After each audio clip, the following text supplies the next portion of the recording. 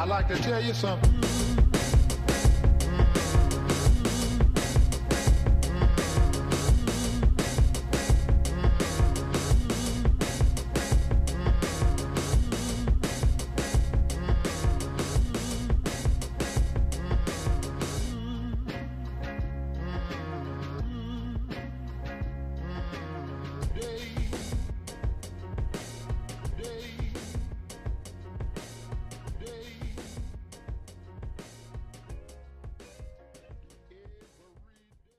It's time to reveal the matches and our predictions For Hell in a Cell. for Hell in a Cell. You know, looking back at this card, this is going to be probably a quick show, and maybe interesting is the word I want to use for it. No Roman Reigns again for this pay-per-view. All right. Not a lot of titles on the line. I think we just have the women's and the United States title on the line. So, yeah, this is gonna be interesting. Let's run down these matches. So let's start from the top. All right, from the top, are you gonna take this one? Okay, let's do that. Let's go with it's Bobby Lashley, the Almighty, Almighty, versus it's a handicap match. It's 2-1, correct. 2-1. Versus MVP, was once managing Bobby Lashley. Also one of the head figures of the Hurt Business. The Hurt Business. A new song apparently out, Fall Mighty. Yes. We heard the track on Monday Night Raw. How do you make a diss track about someone who's not going to reply? I don't know. But yeah, so it's MVP. He teams up with the Colossus, the Nigerian Giant. Is that what they're calling him? They are calling him the Nigerian Omos. Yeah. I'm glad I got that name right. Several wrestlers still can't get that name right. Oh, no, they tried their hardest. Yeah. So we got Lashley versus MVP and Omos. Man, this one's... Yeah, how are you calling this one? I think this is the third time that these two, Lashley and Omos specifically, have fought. They fought at WrestleMania and Lashley won. They fought at WrestleMania Backlash, Electric Boogaloo, and I think Omos won that one. And so now to spice things up for the third encounter, despite the fact that we have a large cell looming above, MVP just wanted to join in. That's it. He just wanted to join another beatdown. He didn't want to be left on the outside of the cell. I guess not. So they decided they're going to make a 2-on-1 handicap match, enough for a main event contract signing angle on Monday Night Raw, which, you know, I thought that there are other segments that could have used a contract signing, like a Raw Women's Championship. That would have been a great contract signing segment. But, you know, a 2-on-1 with a crap diss track, I guess I'll take that instead. Okay. So who do you have winning this? Now, we also have to mention that Lashley, like you said, there was already a cage match. Yes. And Lashley got put through one of the sides of the cages. Wait, so has Lashley won both of those? Wow, Lashley won both of those matches. So he won that one by virtue of getting thrown through one side of the... So, but what do you think is going to happen tonight? Honestly, I think Omos is going to have to take this one. Wow. Okay. You know, Bobby Lashley has gotten his wins. He's proven he can win if he needs to, but Omos, he needs some momentum with him. Okay. And MVP wants to be able to say that he was the one that brought somebody else to prominence. Exactly. Okay. I'm going to go, I mean, despite the solid point you made, I think I'm going to go Lashley on this one. Ooh, okay. I just want to see Lashley win this one. It might not be the best pick, but I want to see Lashley win this one. The second match we have one of my favorite matches lined up. Madcap Moss, who does not wear a hat or a cap of any kind, versus Happy Corbin, the guy who does wear a cap of some kind, and they're going at it no holds barred. Added stipulation as of this past Friday. Madcap Moss. Madcap Moss. Madcap Moss. You know who I'm going for here. Okay, Madcap Moss. We're on the same page. There's nothing about you could dress up Corbin in a multitude of different characters that I'm not. He could be the lone wolf.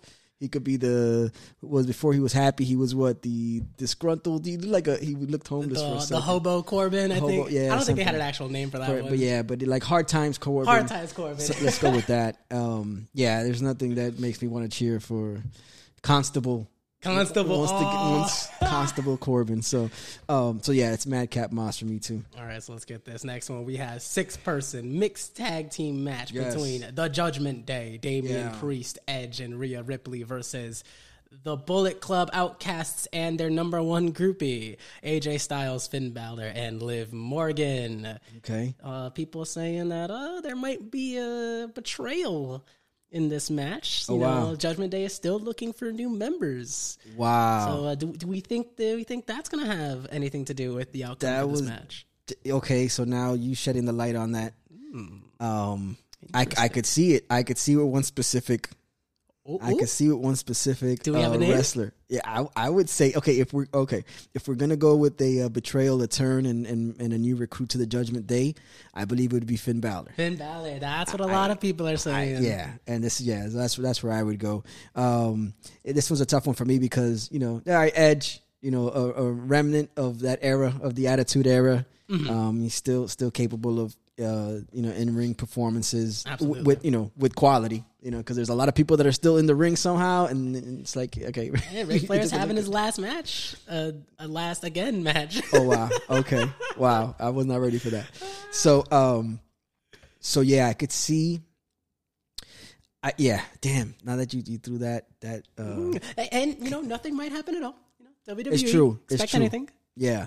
So yeah, between Edge, one of the older generation wrestlers getting involved, and then me being a big proponent of AJ Styles, from when before he joined the WWE, and he was with was it TNA? Yes, he was with TNA, and I always thought that this guy wrestling on TNA, he would be such a fitting and a missing piece to what WWE was at the time. So I would want to. I mean, I would like to see Finn Styles and Morgan win. Okay. Is that what his mind is saying? But man, it's tricky. I don't want to take into consideration that there might be a turn. Right. So but I think there's gonna be. I think it's gonna be the Judgment Day, and only because they're gonna be so close to losing. That this turn is going to make the difference. So it's going to go to the Judgment Day. Honestly, Judgment Day, new group. I think it's their first time battling as a full unit. And usually when you have these kinds of matches, you got to come out with a win. I don't know what the backup plan would be if they decided Judgment Day was going to take the L here. Okay. I just think it's a little too early for that group. So I also agree, Judgment Day. And hey, maybe asshole Finn Balor comes back up. That was a thing before. Oh, that was his whole time in NXT. Oh, okay. That was his whole second run in NXT, and it was great. And I would like to see more of that on the main roster because he promised he wasn't going to be the same old smiling dude. And I've seen nothing but a same old smiley dude from before. So I would really like this change. All right. So we're already 3 matches in. We're moving on to the fourth one. So this fourth match is going to be what some people might still believe it's Elias.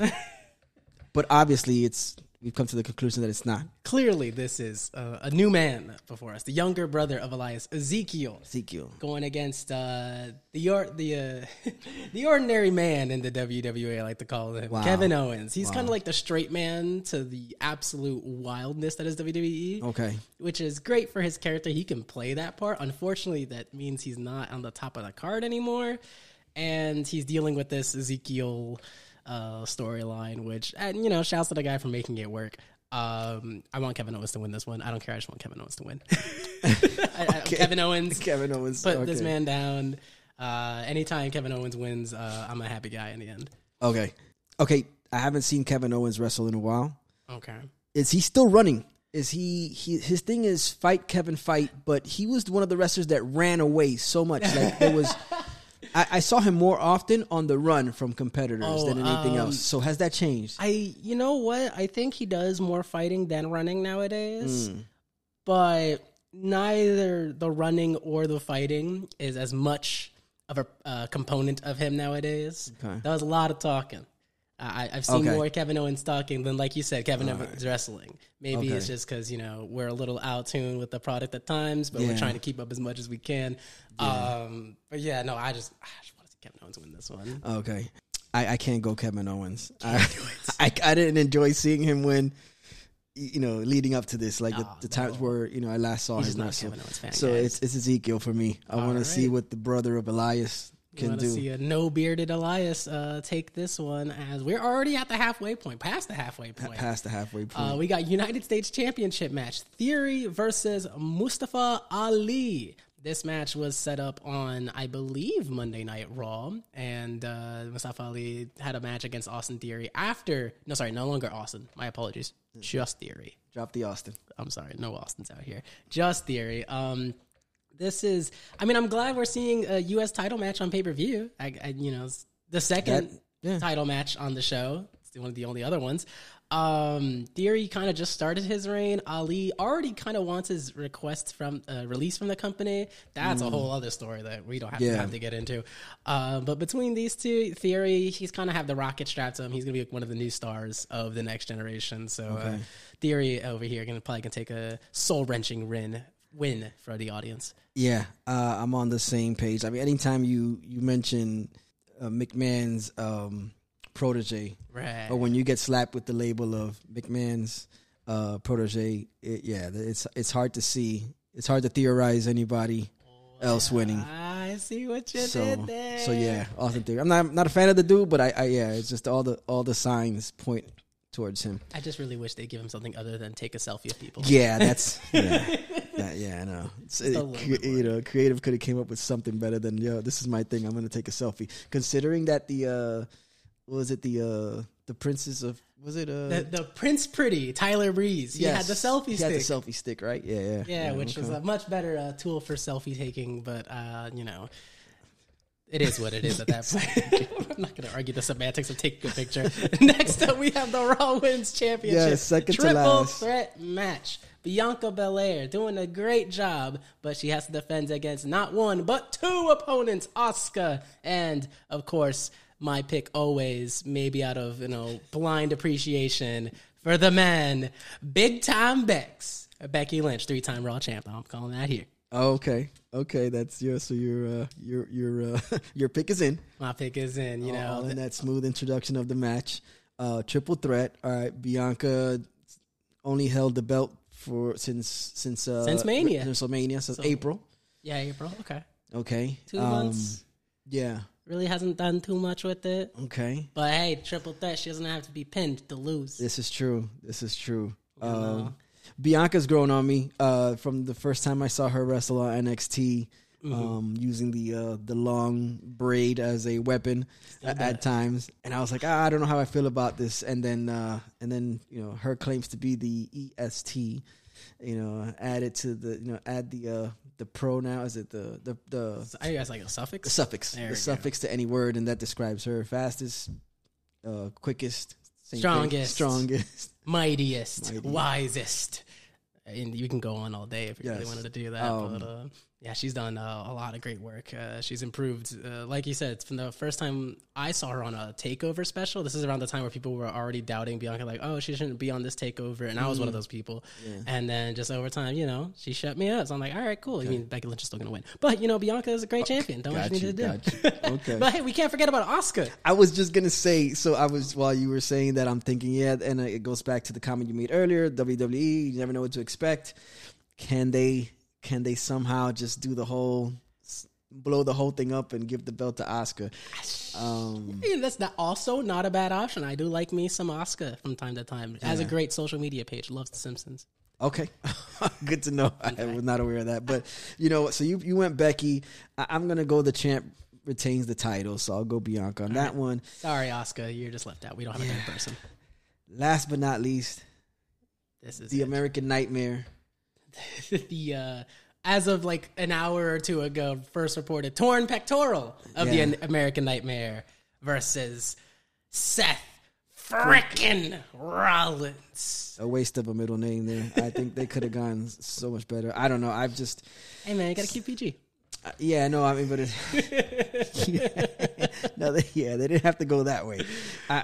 Seth Rollins to me, man, he's lost a step as far as just character. Oh, you're not feeling no. There's nothing about the Messiah. Jackets. The Messiah, Seth Rollins. Man. I'm gonna go Cody on this one, just off the strength that I really can't root for Seth Rollins. Man, like he doesn't that. see the vision. No. He doesn't fuck with the visionary. Which in this case means that, if I'm not mistaken, if my WWE history as of late, I have the couple losing tonight. Oh, Becky and Seth Rollins, the couple, I have them losing tonight. So I'm going Cody Rhodes over Seth Rollins. Wow. You close it out. Little baby Rue would be very upset with you.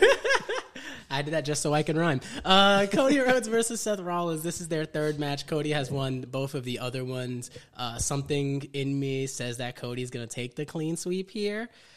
But, if Seth Rollins gets a nice dominating victory, I wouldn't be surprised. And you know what? I think what did I vote for the Lashley and Omos one? I think I said Omos because I wanted Omos to break the streak. And I think that's going to happen here too. I think Seth Rollins is going to finally shut up Cody Rhodes for once and for another 6 months before they have a rematch. So for now, the visionary Seth frickin' Rollins. Oh, yeah.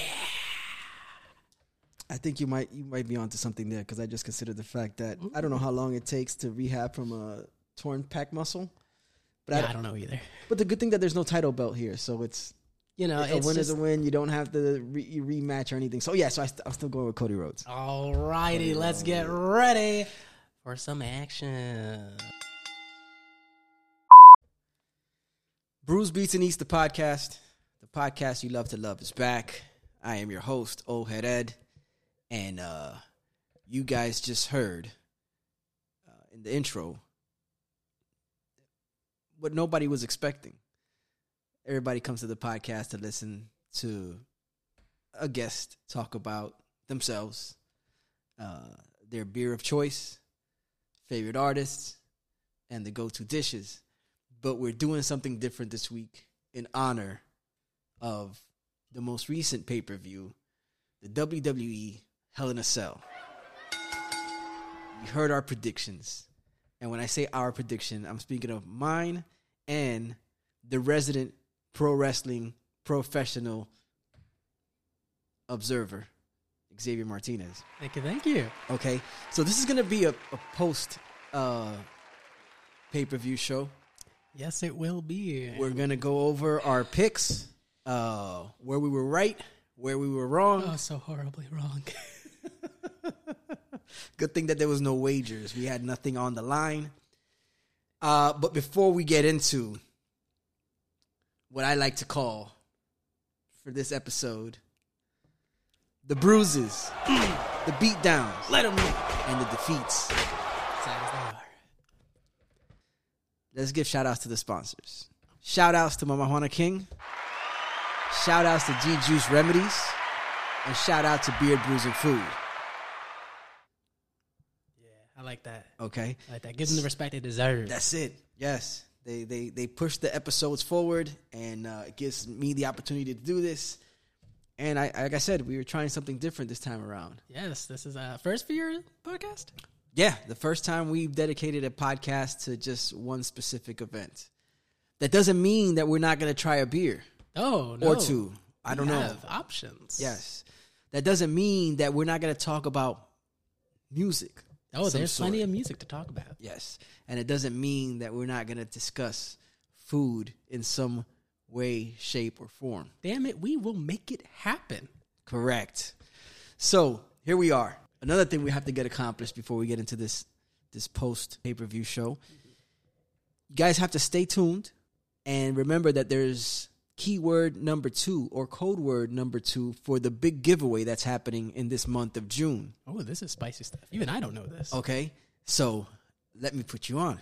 Okay. All right, so anybody who tuned in last week for the episode with Miss Cece, I debuted the first ever giveaway for Bruce Beats and Eats. Ooh, making moves. Yes. So what you're going to receive is a pair of tickets to a phenomenal poetry event put together by none other than Quick the Poet.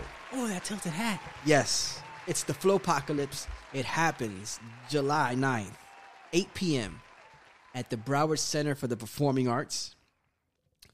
you guys know what the code word was last week, I hope you have that written down somewhere for those who are listening. Before the episode is over, you're going to get that second code word. And what's going to happen is at the end of the month, when you have all 4 words, it's going to create a phrase. You're going to DM me the phrase. Everybody who does within a time frame is going to be entered into the raffle for these 2 tickets. Definitely a show not to be missed. I make sure I'm there every year. Shouts to Quick, man. Now that we got all the official business out the way, should we crack the beer? You know what? It's been staring at us for a minute. I think we should. Let's do that. Let's do that. What we're drinking here, the Minky Boodle, which when this beer was picked out, the name was not considered at all. This is actually a beer that I'm bringing for the show today, and I only focused on it because it was a raspberry sour ale, which piqued my interest at 7% ABV. Okay. I really do like the can, like the artwork on here too. It's the strawberries and like the superheroes like flying around. Nice. And it also has a logo that looks very suspicious of something I can't mention on stream. So it's got a couple of it looks like kind of like a wallpaper style design on the can where it's just a pattern. It's got a superhero, looks like Space Ghost kind of. Yeah, looks kind of like Space Ghost. Oh, there you go. I don't even know with some raspberries and some lightning bolts, floating around. Space Ghost from a time period that I would know. Okay, Space Ghost was the early 80s cartoon and then became popular again in the mid to late 90s with the Cartoon Network. Okay, so I still just missed it. Yeah. All right. It was really good. I liked the cartoon better than the original cartoon, better than what they did with it, because they kind of turned it into like a spoof kind of a late night talk show. And Space Ghost was the host of this show. See, now that I'm a little more familiar with than whatever cartoon you were talking about. Okay, yeah. So, Space Ghost. I'll probably put the intro or the sound bite of Space Ghost in here somewhere after pre-post. Pre-post. Pre-post. We're not pre-posting anything. It's before he gets to the computer. It's like the little hype talk he has to do to himself first. I'm doing pre-production in my mind so I can remember to do it in post. So Minky Boodle, it's from the Thin Man Brewery. Ooh, you got that loud one. Got that right pop, on the microphone. Ooh, I like that. Out of New York. It is a sour, a fruited kettle sour. And like Xavier stated, it is coming in at a 7%. We'll give that one a shot and then get into this wrestling talk. Yeah, I had to get that little pour in on the microphone just a little bit. Oh, did I pick that up too? Oh, nice. That's okay. Let me even it out a little bit. Okay, do your thing. Make sure we're all... You know what? My depth perception is terrible right now. No, you're good. Well, yeah, it is. You finish this off because right, I am cool. not a... I haven't even had a single drink yet, and my depth perception is already terrible. Bam. All right. I've been drinking all water, I swear. So, here we are, the night after the pay-per-view. Now, my listeners who don't know anything about wrestling, we're going to try to make this as entertaining as possible. Just stick around. You might hear something that'll make you laugh. And Xavier, I think, will do a pretty good job at giving you some of the details leading up to kind of like filling in the blanks. I will try my best for everyone. Yeah, without going into too much of an extensive, because these stories get a little creative. But creative. I like that word for it. Yeah. So I guess we'll start with the. Should we do it in the order? You remember the order that they wrestled in yesterday? Or are we just gonna go by the list? All I know is that the women's championship started first. And then spoiler alert, and this is, I guess, fake fan in me, but I definitely was falling asleep during some part of it, which we'll get to later. Okay. So I don't remember the order of the matches, but we can just go with what we have. The list. Because what matters is that the main is the last one we talk about, and I think that's what matters. Correct. Okay. So the first one we had on our list was the handicap match, the 2-1. Bobby Lashley. The Almighty Bobby Lashley, excuse me. Thank you for correcting. Yeah. Versus the team of the Nigerian Giant Omos. Nice. And MVP, Montel Vontamius Porter. Yes, that is an actual name and not just an acronym. Fun fact. Oh, that actually is his... That's not his name. That's his character's name. Okay, I'm about to say. I was like, that's... I don't know. His real name's like Parker or something. I have no idea. Please Google it. Stanley. So this match... I think we kind of hinted at it in the prediction segment. Yeah, there was going to be a little bit of chicanery. Mm-hmm. Yeah, we knew that there was something had to happen for this to go in Lashley's favor. Right.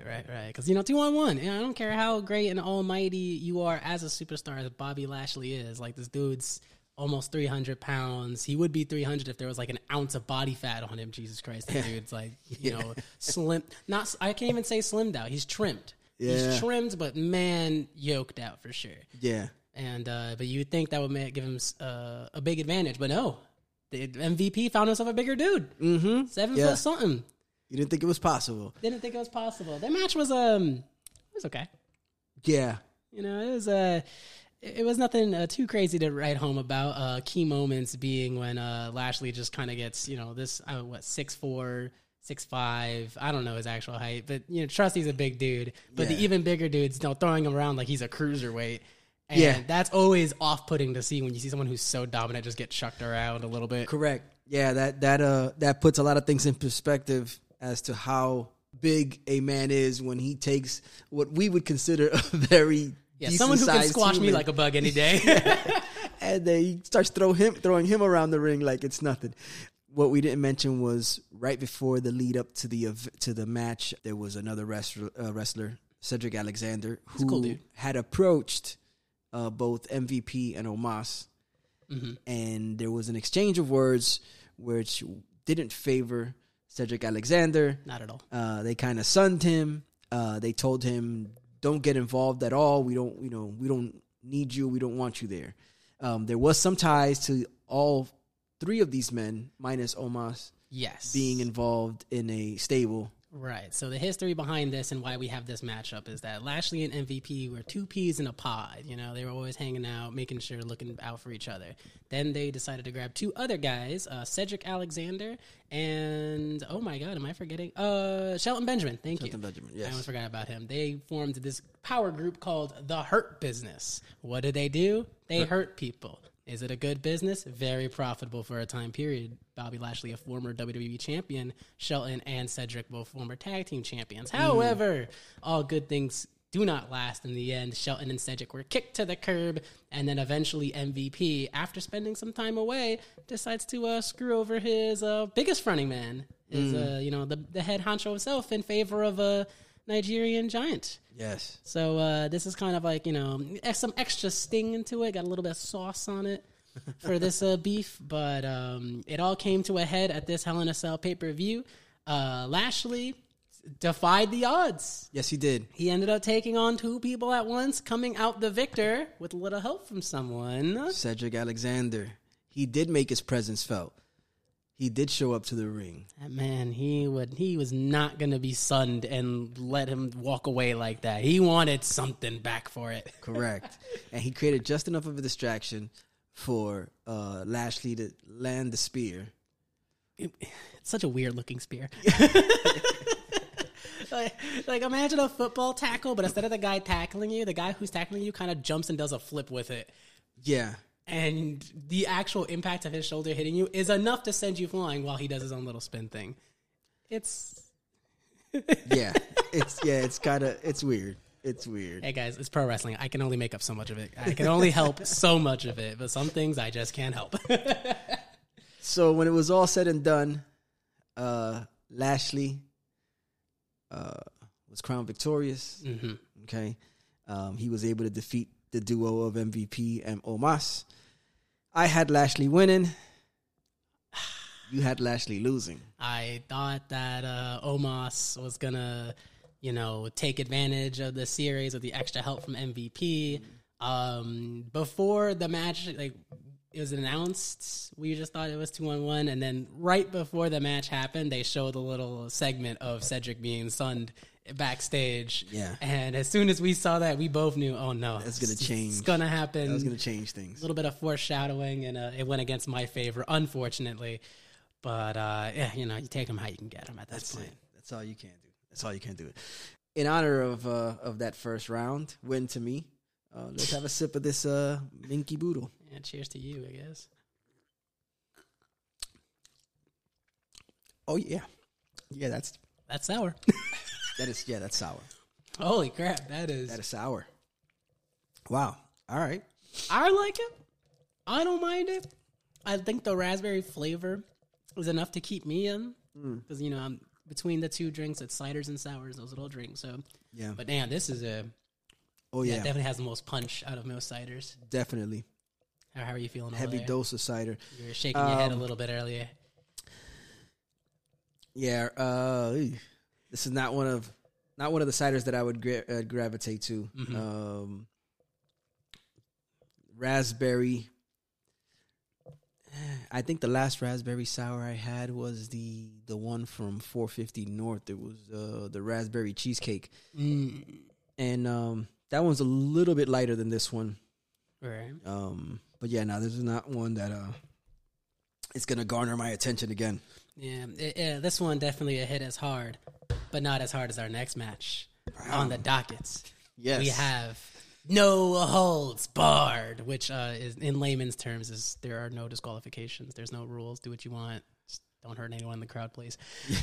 We don't hurt the paying customers. Don't hurt the paying customers. We have Madcap Moss, who does not wear a cap or a hat of any kind. He was mad though.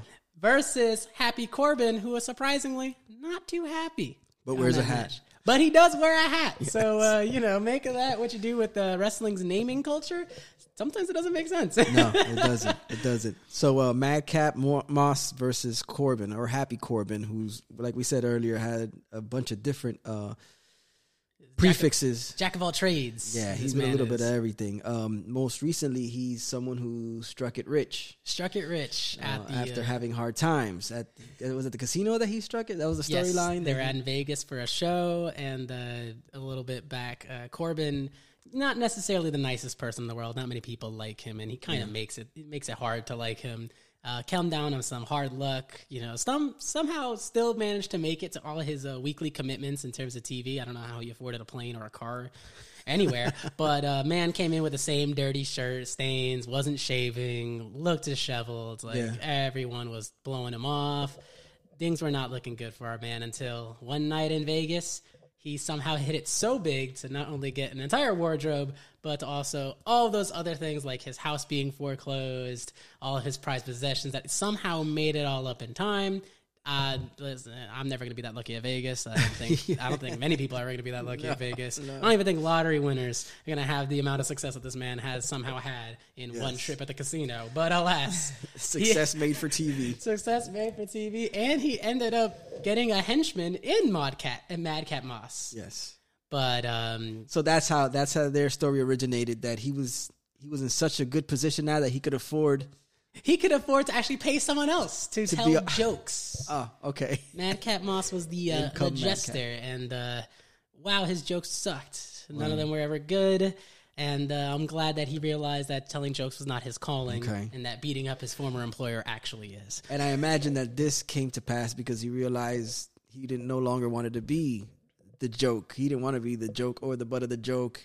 Mm-mm. And was there a lot of friction? I mean, he's a jester, so if it was like similar to back in the day, the king always gave the jester a hard time. So was that the issue with Corbin, the relationship with them? So funnily enough, actually, Madcap was still a good friend through and through. They were actually one was more dominant than the other, obviously, but he was always treated fairly as a jester. The problem became when Madcap won the Andre the Giant Memorial Battle Royal on the SmackDown before WrestleMania. It's a great tournament. Fun fact, Baron Corbin, his first name, actually won the Andre the Giant Memorial many years ago. I think in the second iteration of the tournament, second or third. And ironically enough, Madcap winning it was enough for Baron Corbin to go, hey, I'm supposed to be that guy that wins. And Madcap's like, hey, man, I just, I want to be like Andre the Giant and win Battle Royal or something like that. I don't know. He said something along the lines. Yeah. And Corbin was like, you know what? No, that's not allowed. You're not allowed to do it. And Madcap said, no, I think I will do it. And then they just started tearing into each other. That's where the rift started. Just classical jealousy. Which ended up at one point with Madcap Moss's head stuck in a chair while Happy Corbin proceeded to slam the trophy onto the legs of the chair while his his head was. Well, his head was like in a pinch point, pretty much with the Yeah, with the so chair. imagine, you take your standard steel folding chair, but instead of unfolding it all the way, just a little slightly, and instead of sitting on it, you decided to wear it as a nice fashionable necklace. Which Then we don't recommend doing on this Please podcast. do at not all. do any circumstances. Don't ever do that to yourself. And then Corbin just grabs this 9-foot tall, heavy based trophy. Like, there's a nice platform to this trophy, and he just drops it right on top of the chair, theoretically crushing Madcap's chest and neck area, sending him to a local medical facility. Yes. As they told us many times over, and we wished for his speedy recovery. And then he recovered, came back, lost the suspenders he was wearing, which I think was a great outfit change, and proceeded to beat the ever-living crap out of Corbin, setting up the match. And which would you like to give away the victor for this one? Okay. Madcap Moss Reigns. took away the victory. Supreme. We both chose that one. We were both correct on this one. He was the victor. The fans, on the other hand, weren't as victorious. They were waiting for a table to be used in this match. Ah, yes. Corbin Table never teased- got used. Corbin teased the table to be a bad guy. Yes, because Corbin's not here for pleasing fans. He's here exactly for the opposite. He's a Correct. no good average man that just doesn't like happiness despite happy being his name. Correct. The ultimate in irony. I appreciate it.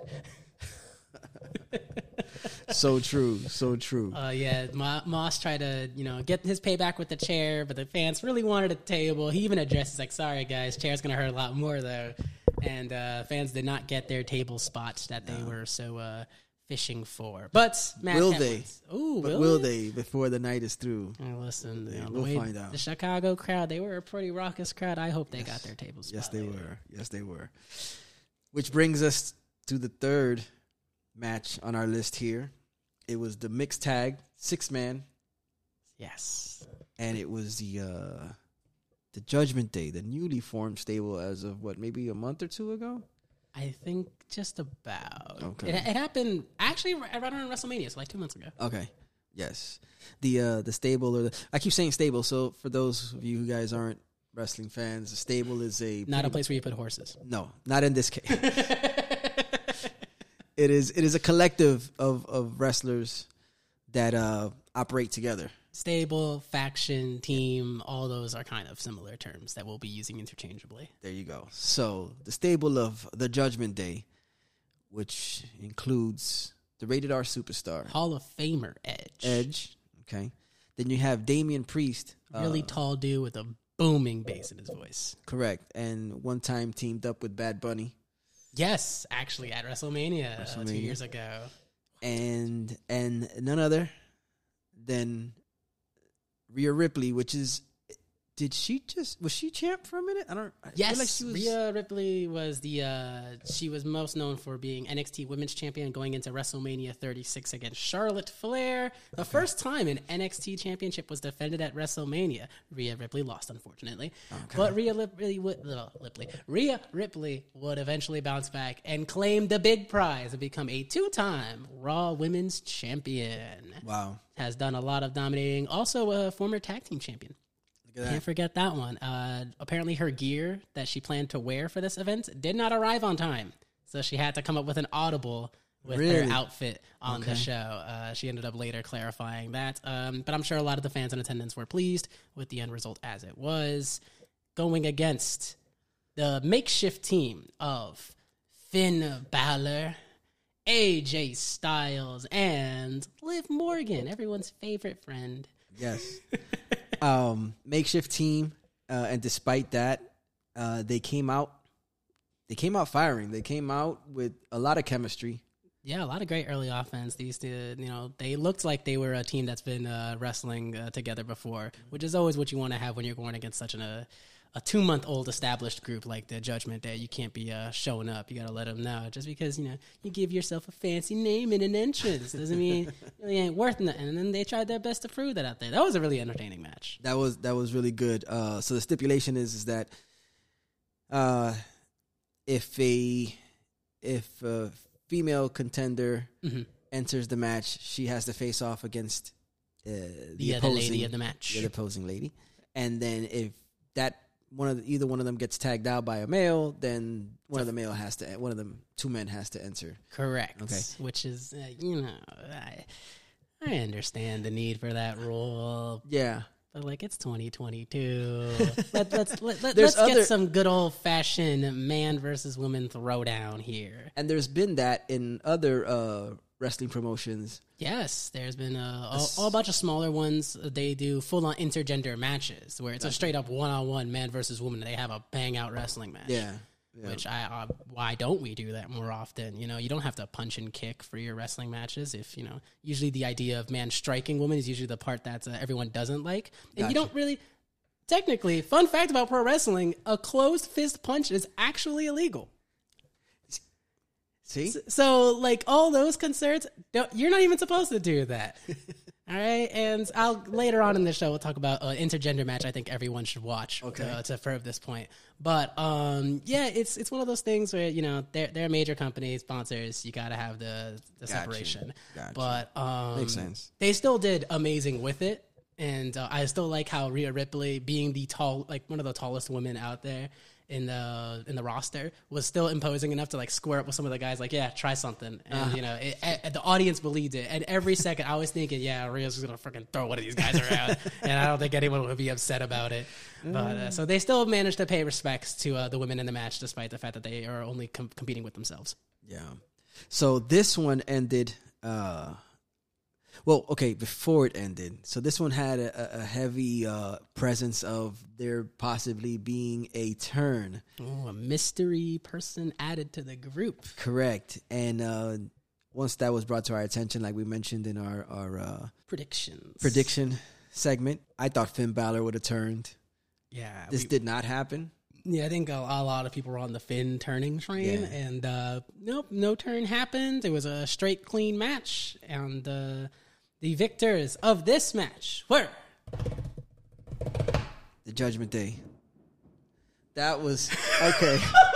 That wasn't planned, and I don't know if you guys heard that, but right as that was revealed, beautiful, there was just a thunderclap that happened just outside. That was amazing. That's Thank you, else. G-Man upstairs, for looking out for us. Yeah, you can't write that better. You can't write that at all. Oh man, that was beautiful. That being said, let's get into the fourth match of the night, or the fourth match that we have listed. This might have taken place at another moment of the night, but this one was a 1-on-1 Ezekiel versus Kevin Owens. Oh, this one's gonna be a lot of explaining. The Judgment Day. We both picked the Judgment Day to win. Oh yeah, we both just declare that by one mean or the other. We were either somebody was going to side with them and then turn it on them, or they were just going to win straight through. But they did, so we both had the Judgment Day. Shouts to that. Ezekiel versus Kevin Owens. I stated earlier that Kevin Owens is not like a go-to wrestler for me. I one of the guys I can't stand. He has adapted more of the fight mantra instead of the run mantra, as I said earlier. So that was nice to see. But yeah, so they played into the whole. This is probably one of the matches with the least lackluster story. Oh, so yeah, there wasn't too much going for this. This one's a bit of a hard sell for people. I always explain how pro wrestling is weird, and you kind of have to lean into the weirdness sometimes, but it doesn't make it any better. Sometimes I'm gonna try to explain this as best as I can. So there was a guy, his name was Elias, had a really nice beard, a long mane of hair, played the acoustic guitar. It was really great. Everyone loved to hate him. He commanded the crowd like no other. Problem is, he was never that big of a winner in the WWE, so took some time away. Actually, they aired some videos, some vignettes of the death of Elias. He broke his guitar, he left that life behind him, and then he disappears for a few months. What ends up happening is we get Elias's younger brother, a very familiar looking person. Maybe the only thing that you would notice different is a beard, and this person that is not actually Elias is actually his younger brother, Ezekiel. Kevin Owens, like most people in the world, is like, yeah, no, that's just Elias with a shaved beard. Stop playing me like that. But no, Ezekiel is his own person. There's even a photo on his Instagram page with him and Elias, arm in arm. So they covered all the bases. They covered all the bases. You know, they were there hanging out. You know, Zeke sometimes sends messages to his older brother.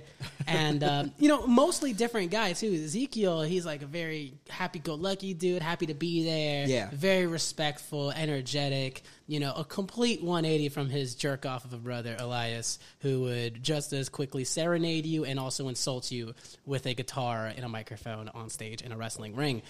Kevin Owens, of course, was like, no, this is just Elias. Please stop gaslighting us for the love of all things holy. And Ezekiel's like, hey, man, I'm just an entirely different person. I don't know what to tell you. Yeah. And they has fight for it now. There you go. For no other reason, but Kevin Owens is just really mad that Ezekiel keeps calling himself that and not Elias. And Ezekiel's like, dude, please stop saying I am Ezekiel. He's trying so hard to fight for his own identity. And someone else was so pissed. It's like, no, you're not who you say you are, and I'm going to fight you on it. Just to prove that. Which nothing was actually proven in that aspect. They just had a match where one of them won. But is this the end of the feud? It was pretty definitive of an end. There wasn't really much of a distraction or like a cause for a rematch. Yeah. I'm not even going to give a whole drum roll for this one. Doesn't deserve it. Kevin Owens won, thankfully. Yeah. You know, my man with a nice looking pop-up powerbomb for a clean near two. Missed a swanton, took knees to the back for it. Swanton, dude just jumped forward and tried to land his back on his opponent, but back hit the knees instead, which I can confirm you don't want your back to land on someone's knees. No. It will not be good for you. Maybe or for the other person's knees either. Most people are going to end up hurt. Practiced or not. There's no nobody's going to walk away without feeling something. Yeah, but Kevin Owens ended up taking the victory with some well-placed attacks near the end of it. And is Ezekiel alive? We still don't have an answer to that question. I guess we're just going to roll with the fact that Ezekiel's his own person and hopefully never speak of this Elias person ever again and move on for all that is holy. That's it. That is all we have to say for that one. You can tell how we felt about this one. Exactly. So, which brings us to the fifth match. Oh yes, the fifth match, which I think this was the first one. I think the night started off with the U.S. Championship. No, the night started off with the women's. With the women's. That's right. Okay. So this match. Now, as much as I would like to, I can only give a backstory for this one because I think this is the match I fell asleep through. I unfortunately think this is the match that I fell asleep through. Yes. I ended up reading about it later, and they said it was pretty good. You were watching it. How'd you like the match? I'm going to let you take this one. Okay, so the participants in question were competing for the U.S. Championship, and it was Theory versus Mustafa Ali. Okay, and this match, I sat through it. It was a decent match. Anytime cruiserweights fight, there's a lot of showmanship with their technicality. So it's very appealing to see cruiserweights, cruiserweights are considered what, 205? 205 and under. 205 and under. Yeah. So you're going to see a lot more of the high flying, the more technical aspect of it, quicker moves, recoveries, and parrying, so or reversals or whatnot. Right. So it was a very good match overall. Theory started to adapt what most heels do, which is as soon as they start to get overwhelmed or just to throw off to ice their opponent.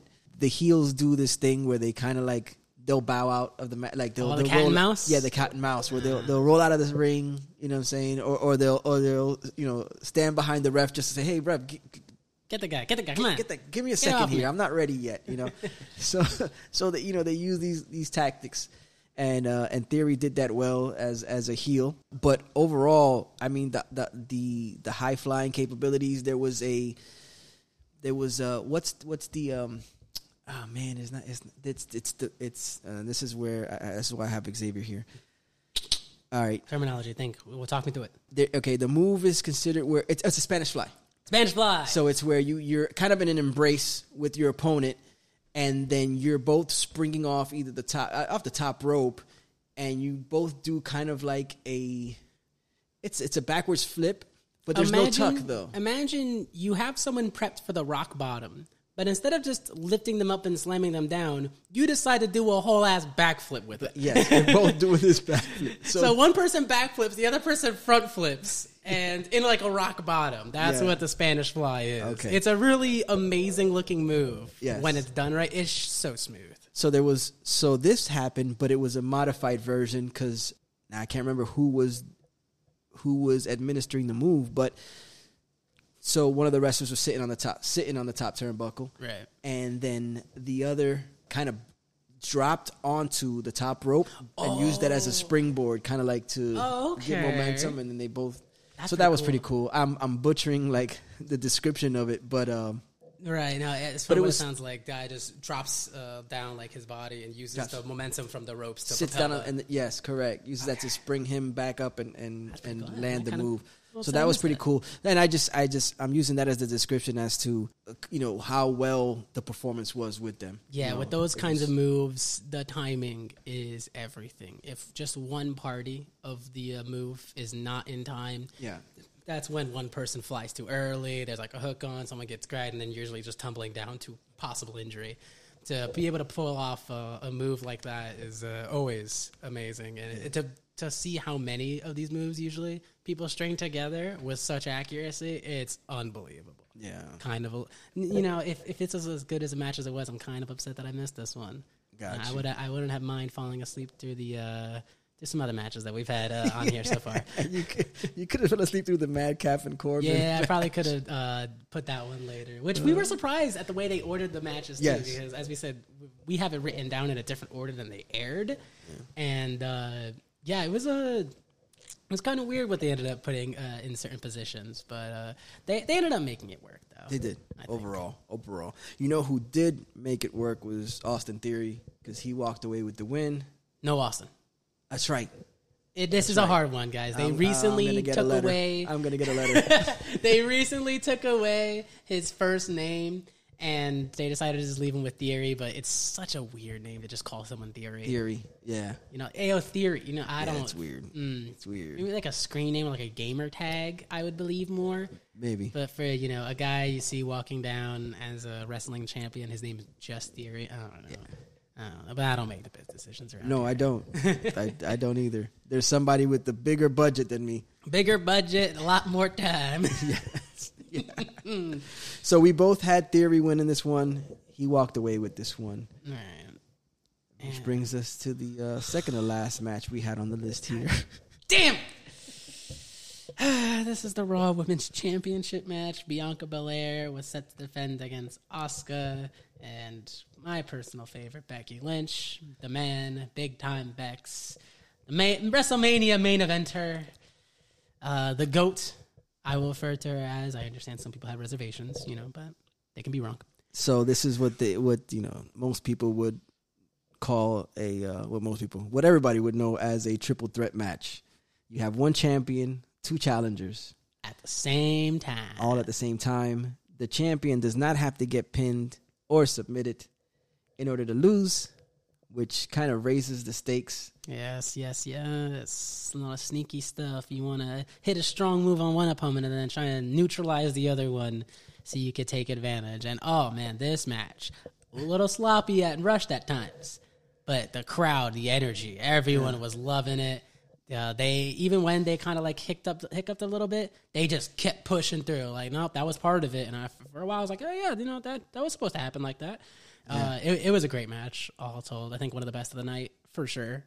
I agree. I agree. I was my wrestling eye isn't as acute, and I was pretty impressed at the level that they were pulling off some of these moves, and that there wasn't a moment where it stalled. Like there wasn't one moment where a move was pulled off and then it was like, oh yeah, that looked like it just slowed everything down. Yeah, there was like a pause and there's like, oh, there goes all the momentum, So I thought it was a great a great match. Mm-hmm. Boldly and bravely and quite possibly not the smartest thing for Becky to do, but she kind of squared off with both of them at the beginning. Yeah, I definitely would have signed off on that idea. Becky did try to shove both of her contenders at the same time, thinking, I don't know what, to be honest. Probably got dropped because of it. And then the rest of the match was kind of like a do-si-do rotation of two people fighting each other. First, it was Bianca and Asuka. They would have some exchanges.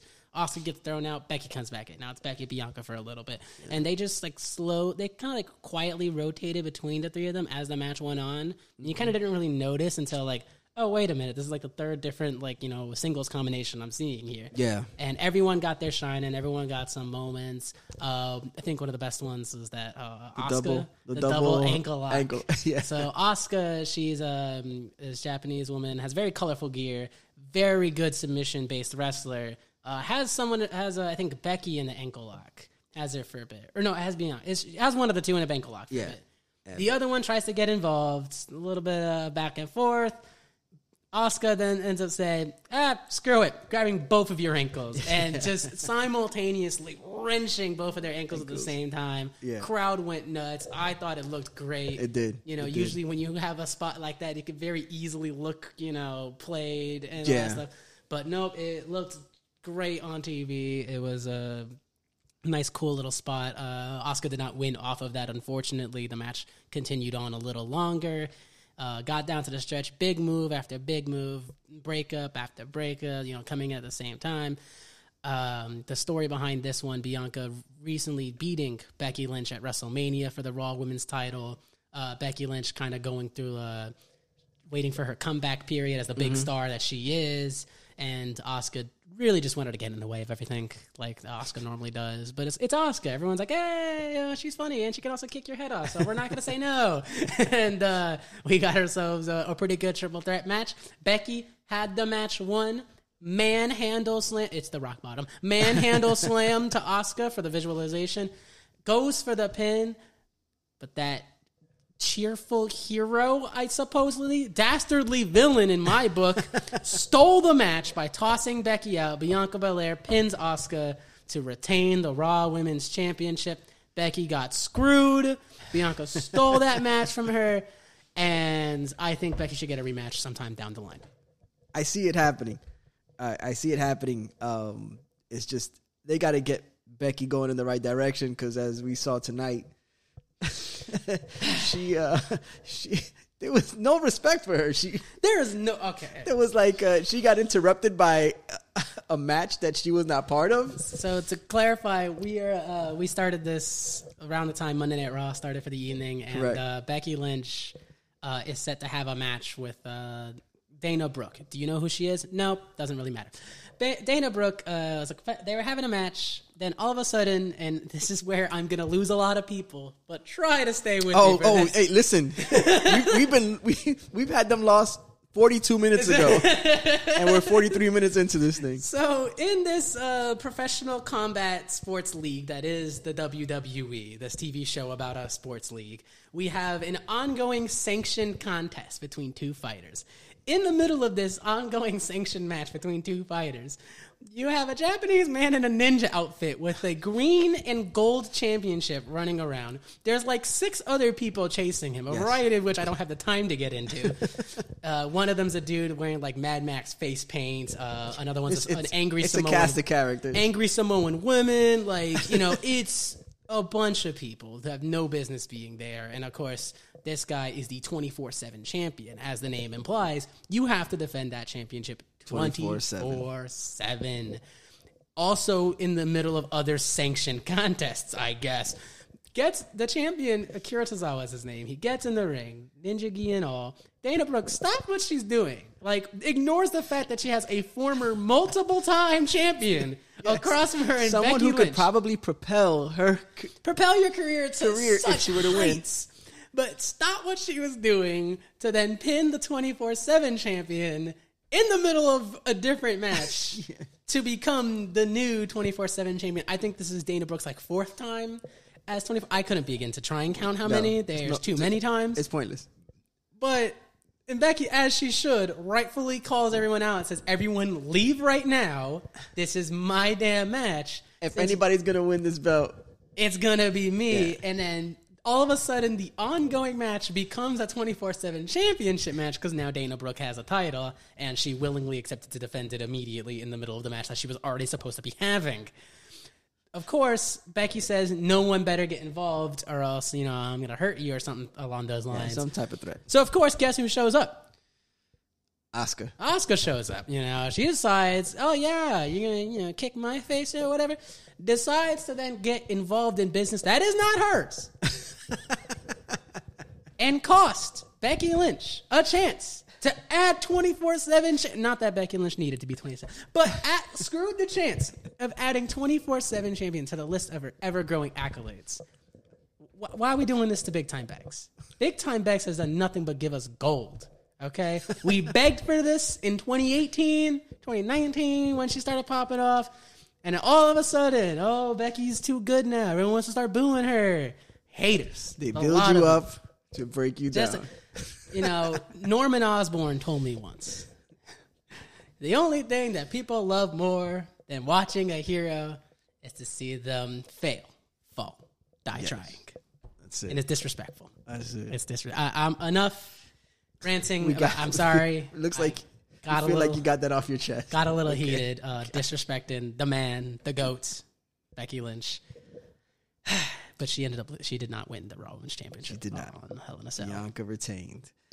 Bianca did retain. Before we get into this final one, which I probably should have done this throughout these reveals or these results, let's take a break and maybe go back to the format of the podcast a little bit. Just for a little bit. Just for a little bit. We'll wait to talk about the main event. You got to wait for that one. Yes.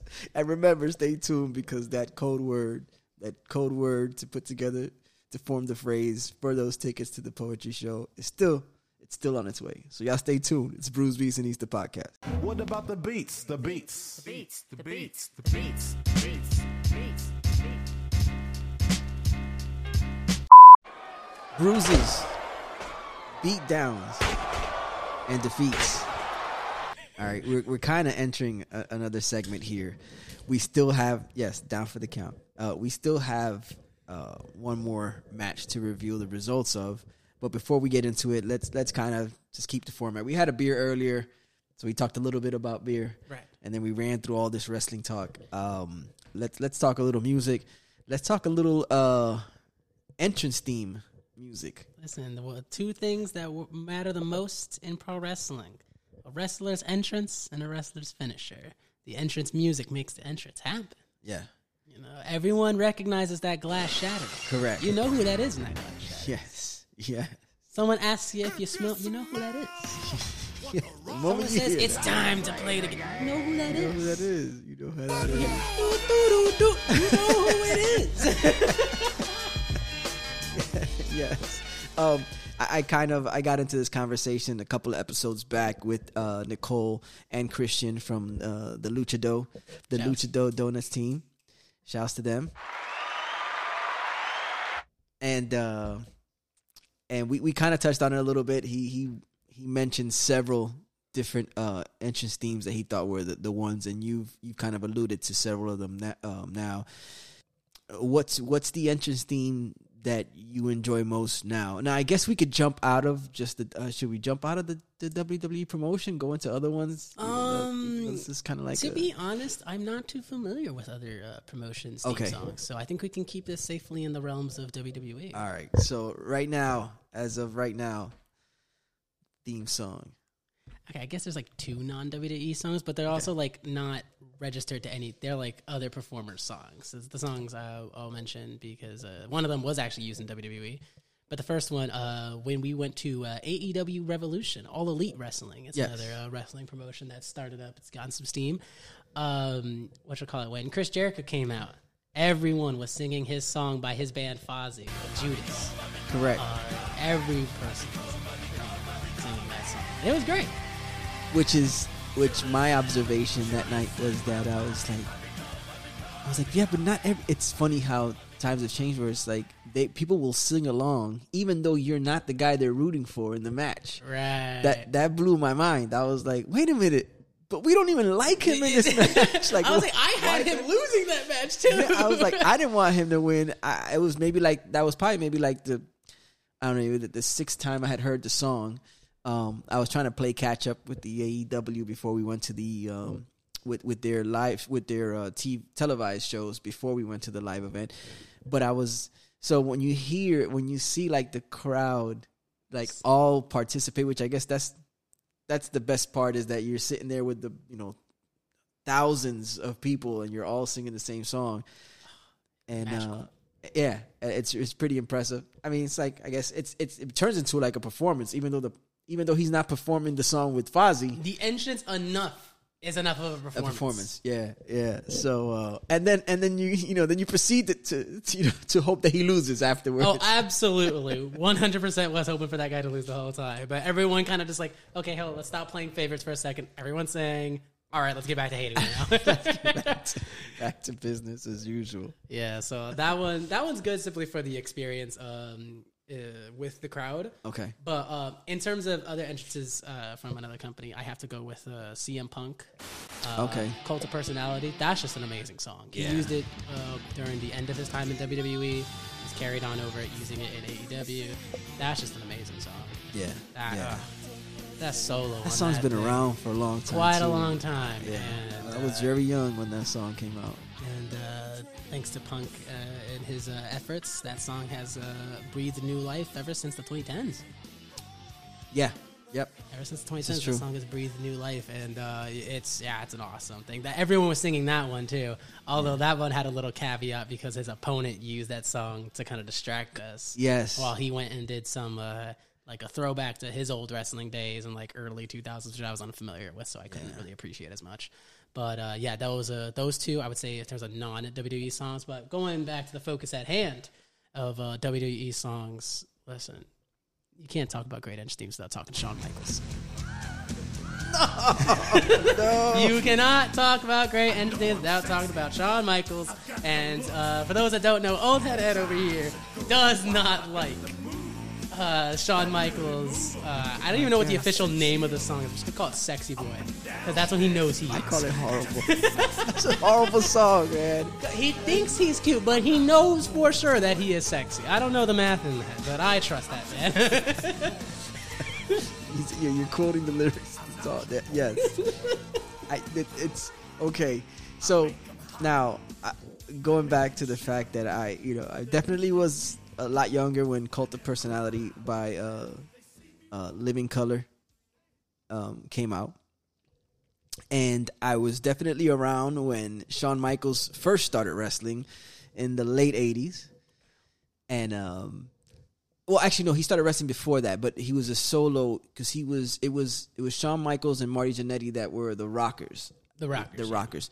And then when he commenced with his solo career was when we got the Sexy Boy song. So which was late 80s. And I there was nothing, me being the wrestling fan back then, there was nothing about that song that when I heard it come on that I was like, oh, I'm threatened by this guy. I am not. Oh man, I wouldn't want to be waiting for him in the ring. It just didn't. It wasn't. It didn't have that effect. Mm-hmm. I was looking for the song with like that menacing. And most of the times the songs back then were just like instrumentations. They were just. Nothing too crazy. It wasn't a lot of vocals until you got like unless you were Hulk Hogan. I was gonna say I'm the Real American. But I never got the gist of that song being. It's just being. He's the Heartbreak Kid. Yeah, man. He's not your boy toy. He's just a sexy boy. You're just gonna keep going. I am just gonna keep going for as long as I can. Oh, that was great. It's just so fitting for who he is as a character. That's why it's such a great song. But absolutely, if someone comes up to me and that song's playing, I'm like, man, I'm gonna mop this guy. Who do you think you are walking up to me? But that's who Shawn Michaels was. He was a very flamboyant personality. His showmanship took above anything else. Yeah. No, that's for sure. That is for sure. Still one of the best entrance themes ever. Debatable. But what's not debatable is that I'm gonna give you the second word in the giveaway phrase. Da, da, da. All right, my peoples, you know what to do at this time. Wherever you're listening, wherever you take notes, wherever you have a pen and paper, I'll wait for you to get some pen and paper. And this week's word is 4. Wait. I know it seemed like a lot of build up and all that. Like a golf 4, like a conjunction. It could be 4? either one. Just make sure it's 4. It could be the number 4. It could be for someone, or it could be for. My mind is racing so many times. Guys, I don't know if you write it down. Do something. However you get to memorize it. You don't want to miss the prize. Yes, you don't want to. Like I said, what's at stake here is 2 tickets to the. Wait, 2 tickets? It's 2 tickets. It's 2 Yeah, it's God, you 2. and someone else. Whoever, you know what I'm saying? Yeah, it's not just you. It's not just you. Bring somebody. You know, have Bring the courage. somebody. Ask them out. I'll be there. We could all hang out. Make it a fun Bring time. them. Yes. I agree. So it's 2 tickets to Flowpocalypse, the one of the 2 poetry events put together by Quick the Poet at the Broward Center for the Performing Arts. May I say that it's also world famous. It's the world famous Broward Center for the Performing Arts. World famous. Yes. Yeah. Actually, you know what? He does 3 events. I don't know if he's doing 3 every year, but he also does. So he does the. He does the Flowpocalypse. Is it like a Flowetry? There's Flowpocalypse, which is the July or the June-July one. Mm-hmm. The one earlier in the year, it's oh man, I forgot the name of that one. The one that he does in January. Forgive me, quick. I forgot the name of it. I know that he also does Flow the Love of Music, which is a smaller scale down event, but it's a lot of musicians. It's a night of music underneath the stars.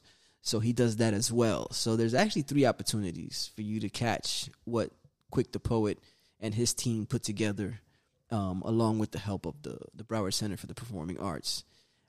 So yeah, man, jump into this giveaway. It's something not to be missed. And yes, if you don't have somebody in mind, get somebody in mind. Take a chance, shoot your shot, and get them involved. It's a great evening. Or Great call your evening. mom. Yeah, Give her a call. exactly. Do what you gotta do.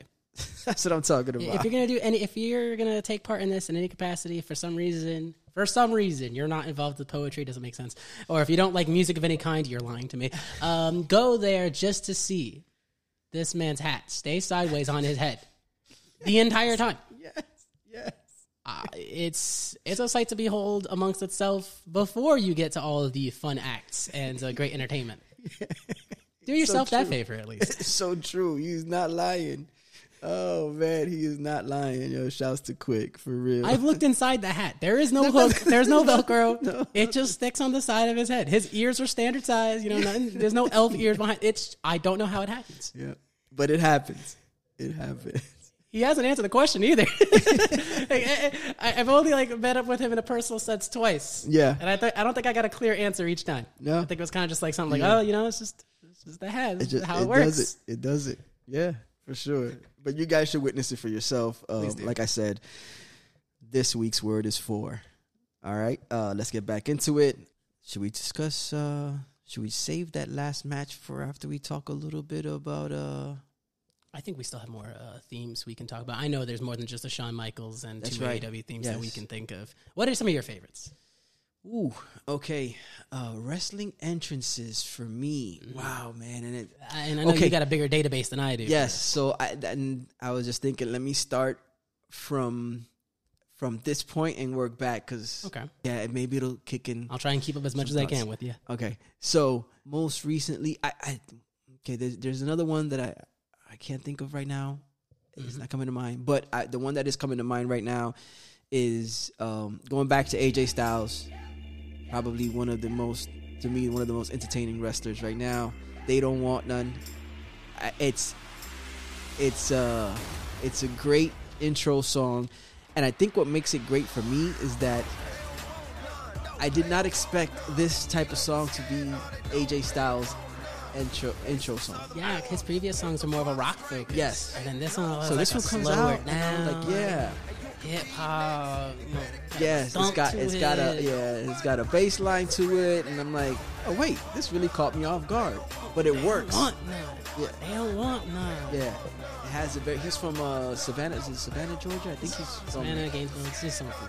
yeah, somewhere in Georgia, and it does have that that down south kind of bounce to it. Yeah. So I was like, oh, I was pleasantly surprised by that one. That was great. That's great. I think the other one, somebody else who had one recently that also I appreciated the production value. And was it Samoa Joe when he went to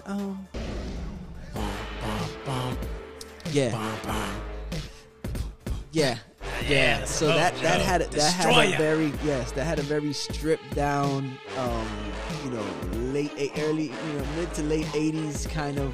The production was just really dirty and grimy. It wasn't cleaned up, but it made so much sense. It was Menace. yes, correct. That is such a great song. It is much better than the original version. The original WWE song he was planning on using has the same startup with the whoa, and then once the drop comes, instead of like the big roar into it, it's kind of like bam, kind of like a funky hip hop beat in the middle, and I'm like, wait, what the heck? Like a pre-programmed in a. It was like some generic like funk hip hop that was coming out, and I'm like, what the hell? You gave me this grand opening, Yeah. and then it's like a b-boy is supposed to be walking out, and it's just this big 30-something-year-old Samoan dude, like round shape, like mean mug, and he's coming out to something that Will Smith would probably pop out to. It was like so. Thankfully, they made the change into the much more deep and menacing version that we now know and love today. Because that original one was that was a mistake. Okay. Yeah. But all searchable on YouTube, like Samoa Joe old WWE theme. You can find out all this stuff, and really anyone's name entrance theme, you can find all the songs we're going to talk about. It'll get play there. You'll hear some of the stuff as I in post when I put together some of the. Try to clean up the episode a little bit, but you'll hear some of these songs that we're referring to. Going further back than that, the first year I heard it, John Cena's entrance was great. After the first year, I'm like, all right, now I'm tired. They played it too much. Those trumpets do not help themselves.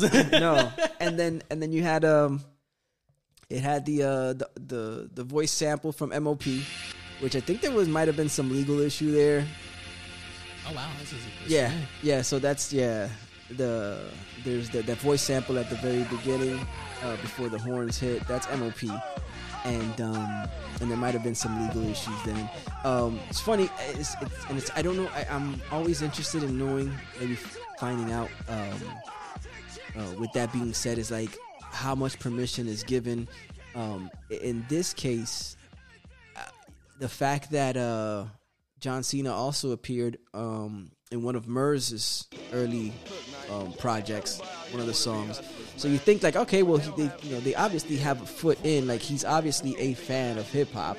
So you think that there would be some type of connection. But I guess you could still find yourself in a place where somebody might come after you legally. Nobody did not know who John Cena was, and frankly did not care who he was, apparently. OP did not care. They don't seem like the types to care. For sure. Wow, I didn't even know there was a whole thing about that. Yeah, there was. Look into that later. Yeah, those are the most recent ones. Right. Before that, man, Let's get to your prime time. Oh, man, that's a tough one. You thinking, you didn't know?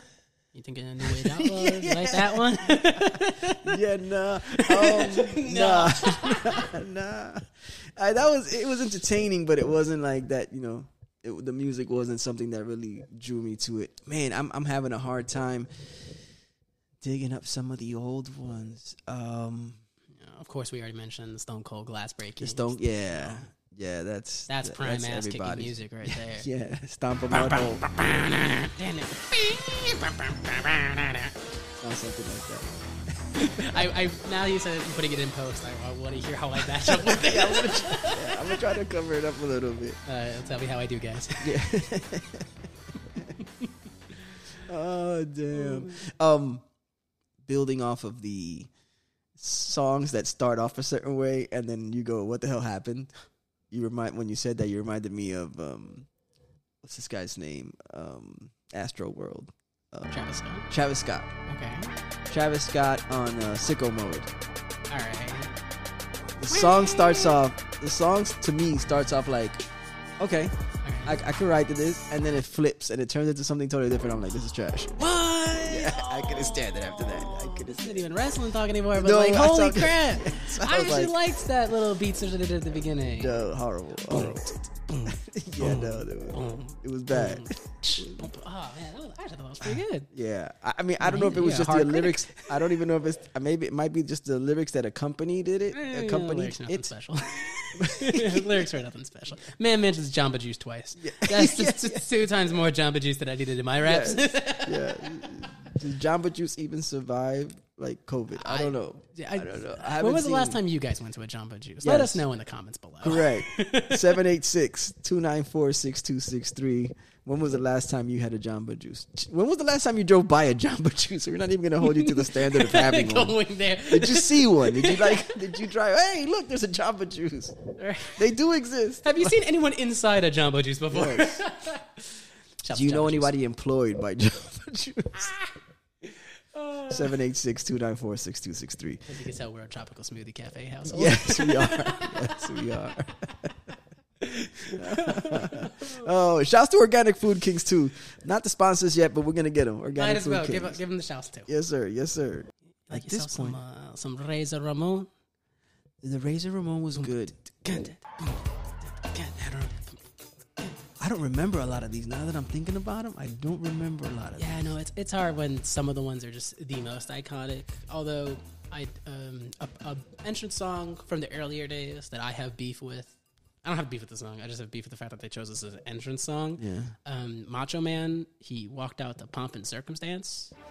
Yeah, so you felt like you were at a graduation every time. Yes, because I've played for a graduation. This was my sophomore year. I was in the band, and I was sitting there, and we're playing Pomp and Circumstance for like 15, 20, 25 minutes. The same passage loops over and over. And you're telling me one of the most threatening men of the 80s in wrestling was going to beat my ass after listening to Pomp and Circumstance? I'd be offended on so many levels. I think that's more offensive than if someone comes to Shawn Michaels music and tries to beat me up. You're telling me you're going to walk down the aisle, grab your diploma, and then drop an elbow on me? Man, Off the top rope. that's disrespectful. And then move the tassel from one side to the other. After the 3 count, move the tassel. No, I never understood that Pomp and was- Circumstance as Yeah. the choice, but my wrestling knowledge of the 80s can use some actual, what you call it? I was going to say actual substance or like actual extra information, but there's barely any out there. I'm not going to front y'all like that. I would say this. Coco Beware. Early 80s. That's a name I don't hear. Yeah, his entrance theme, it was just, and I don't know, he maybe just, he put that extra sauce on it, coming out, dancing to it, you know. It's got the bird, got the parrot on his shoulder. Oh, that's right. Yeah, so that's probably one of those that I was like, yeah, you know, you felt good just like watching him dance to it, and it automatically you felt, hey, I'm moving too. Hey man, so you need those characters that are just there to help you bust a move. Correct. There's Yep. sports entertainment. You gotta entertain. Part of it. sometimes. It's all part of it. Oh man, Coco Beware, that was a good one. Yeah, definitely one of those. Are you a real American? Do you fight for the rights of every man? Take my vitamins and say my prayers. Yeah. Cheat on your best friend's wife. I was gonna say, I was like, man, Other unfavorable you things. can't, no, you can't. That's that. You know, you sometimes tarnish the song. Damn, Hulk Hogan, why'd you do that? Anyway, this isn't TMZ. We don't cover gossip here. But yeah, Hulk Hogan, you know, you kind of struck out, man. It's unfortunate. You know. I mean, you know. We'll blame that on Hollywood Hulk Hogan. Yeah, The Hollywood. heel. You know, Hollywood. He's brought a lot of bad things. You know, Yeah. like Hogan knows best. Have you ever seen that? Oh, no, I stayed away from reality shows. I'm familiar with it, but I stayed away from it. Oh man. Yeah, there was nothing really there. There are no iconic songs in that show either. That's the disappointing part. Man has one of the most iconic themes of the 80s, and you can't even get a show theme song to match. Oh, man. Horrible. Horrible. I'm telling you. My peoples, we kind of discussed beats in a sense, one way or the other, all while discussing wrestling, which was the theme of this episode. So Gotta make you sure guys are it's still all waiting. tied up. Yeah, exactly. It's coordination. You guys are still waiting for the results of this one match. Maybe not. Maybe you just tuned in to hear us. Just go back and forth. Maybe you're so interested you want to start looking up other themes that you may have remembered when you watch wrestling. As maybe you really did like Savio Vega's theme, and you want to go back and listen to it. Damn, that's a name. Holy crap, Savio Vega. Yeah, maybe you want to go listen to Jeff Jarrett. I don't know what his theme was. I don't really know much about Jeff. I couldn't stand the honky tonk man. Oh, the honky tonk man. Just the Yeah, honky tonk yeah, that man. was I'm hard. cool. I'm khaki. I'm bad. Yeah, horrible. Wow, I knew so much of that. For someone who wasn't born in the 80s. Absolutely not. My people, it's almost over. We got one more segment to go. Like I said, we're going to try to make this as close to a regular episode as possible. And then we will get to the results of the main event. The main of event. Hell in a Cell. The namesake match, which, we got a lot to talk about for that now, don't we? Y'all stay tuned. It's bruises, beatdown, and defeats. Ding, ding, ding. Glorious food, night crawlers and hustlers. And we're back. This is what would normally be the eats portion of the podcast, and we're trying to keep some semblance of what a normal episode would be like.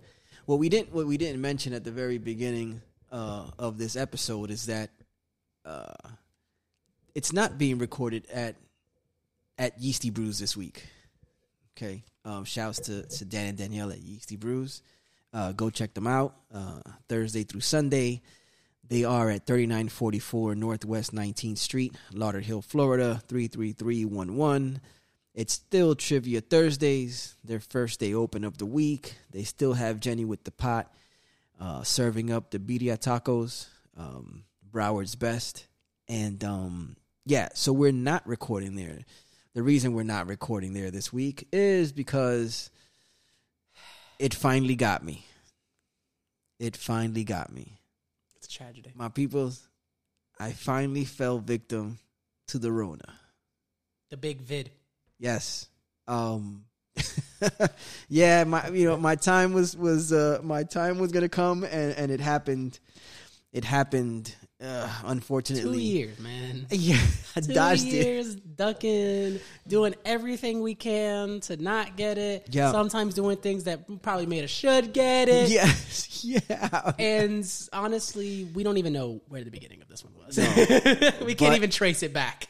But here we are. Okay, here we are.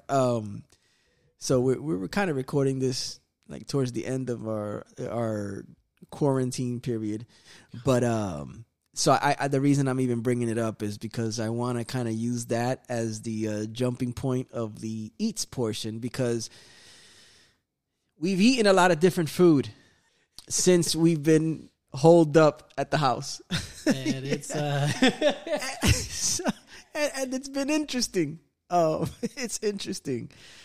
So I noticed my timeline was I noticed I was having cold symptoms on a Wednesday evening. Knew something wasn't right, so I kind of did my due diligence and came home, tested myself, and tested negative. So I went out and got myself all the things that you would normally need to get over a cold/flu, if that's what it was that I was facing. But I figured I wanted to be prepared. So, I got myself some of the Theraflus. I got myself some of the Alka-Seltzer day and night stuff. Anything that would help. And I had plenty of emergency on deck. So I was like, I'm good there. Next thing you know, I wake up the next morning and I'm like, I don't think I'm going to make it to work. Starting to feel like the effects of this cold. So I'm like, get some rest. Body aches don't go away. Headache doesn't go away. Here we are, Friday. And I was like, man, I still feel this cold is really kicking my ass. This cold is getting me. I need some entrance music that that can intimidate this cold because it's not working. So some chicken noodle soup, some wonton soup, some homemade chamomile tea, and still I'm not getting any better. And I was like, all right. So Saturday morning I wake up and I said, you know what? I'm gonna test myself again. I test myself, and within they tell you 15 minutes you get your result. I'm telling you, I think I just applied the test fluid with what I had retrieved from the inner walls of my nostrils. And I didn't want to make that as visual as it sounded. But anyway, so I mean, I apply it to the test kit, and I'm talking about within 2 minutes, there was 2 bold ass lines. They're like, oh yeah, you got it, bro. You got it. As soon as he tells me this, I'm like, well. So now at this point, I'm like, well, okay, well, I'm not the only one in the household. I'm like, I'm going to just quarantine myself to my room, and I'm going to let X know, hey, listen, when you wake up, test yourself, spray everything down with Lysol, and I'm going to stay in my room, and you stay out there. He gets his result. And I think within the same amount of time period, 2-3 minutes after I put my whatever was inside my nose into that little tube, and I was like, yeah, bro, you got it too. You both got this together. And I'm like, and I was like, while he's in his room, I'm like, well, we got it. So I was safe to walk free again around my house because now we were both, there was no danger of somebody not getting it because we were both walking around with COVID in the house. And I think for me too, and for me, I have a better tracing of when I got sick because this usually happens. Okay. Wednesday, I had a job interview. I had to wake up a little earlier than I normally would. Okay. Of course, I didn't really sleep sleep earlier like I should have. Yeah. So I got about 4 hours of sleep or so, more like a nap than anything else. But when you have a nap at a time where your brain's it's sleep time, at least for me, my body does not respond well to that. I normally get some sort of a sore throat or a cough by the end of the day. When that happens, sure enough, I was at work that day. I had a bit of a sore throat, so I'm like, crap. Get some cough drops, put it down for a little bit, keep my distance from everyone. Yeah. Thursday, I'm like, oh, yeah, this is a cold. This is probably what's going to happen. I still went in, kept my distance from everyone, but at that point, I already kind of gone through some of the symptoms. And then Friday, I stayed home for other reasons on Friday. Not even sick reasons, because I started to feel a little bit better. Yeah. I still had a little bit something lingering, but I started to feel a little bit better. Friday, there was a storm that was in the area. Yes. I just didn't want to have to drive home at night during the storm. When they predicted it was going to be it was landing on us. So I wasn't about that. But then Saturday, woke up. I'm like, man, I thought I was getting better. I think I just took a step backwards. And then that's when I woke up to the text message, hey, go test yourself. Sure enough, I ended up getting it too. And what was it? We did have a lot of different foods in this time. Because probably the most I've ever had, most consecutive days that I've had food delivered to the house. Which, shout out to me for being the one with all the food delivery apps. Yes. I have... Thank you. I have Uber Eats, I got DoorDash, I got Postmates. Whatever the situation is, I will find the lowest delivery option for whatever food's in our area. I will get that to you. And thankfully, my knowledge of that has helped us out. Yes. In this time, but also public service announcements. Thank you, food delivery apps, and also screw you, food delivery apps. All in one. Because, dear Lord, the upcharges. Oh, yeah. On every single thing. Always remember, if you somehow can try to order directly from restaurants, obviously if you're ordering from big chain restaurants, you kind of have to go to those apps. They don't really need their own delivery service. But if you can, and you do order local, try to order from the store directly as much as possible. But we all know how convenient these delivery apps are. I live off them. I really can't say much about it.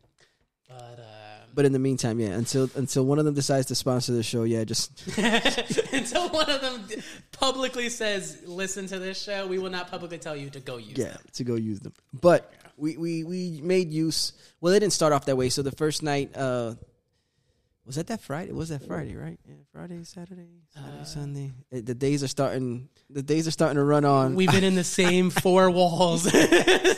We're going insane. I think I've seen 3 other people walk in. And there's nobody else here. Nobody else. So whatever the first night was, we decided to go. It was Friday because I made the joke Pizza Friday. Oh, that's right. That's right. So I said, now, The disappointment. now listen,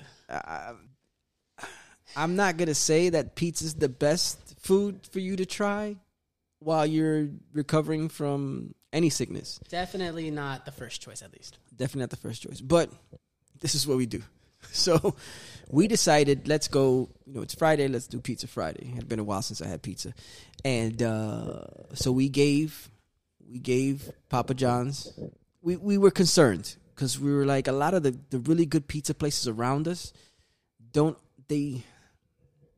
some of them don't offer delivery. It's just pickup. So, we were sitting there like, all right, well, what's the next best thing as far as consistency?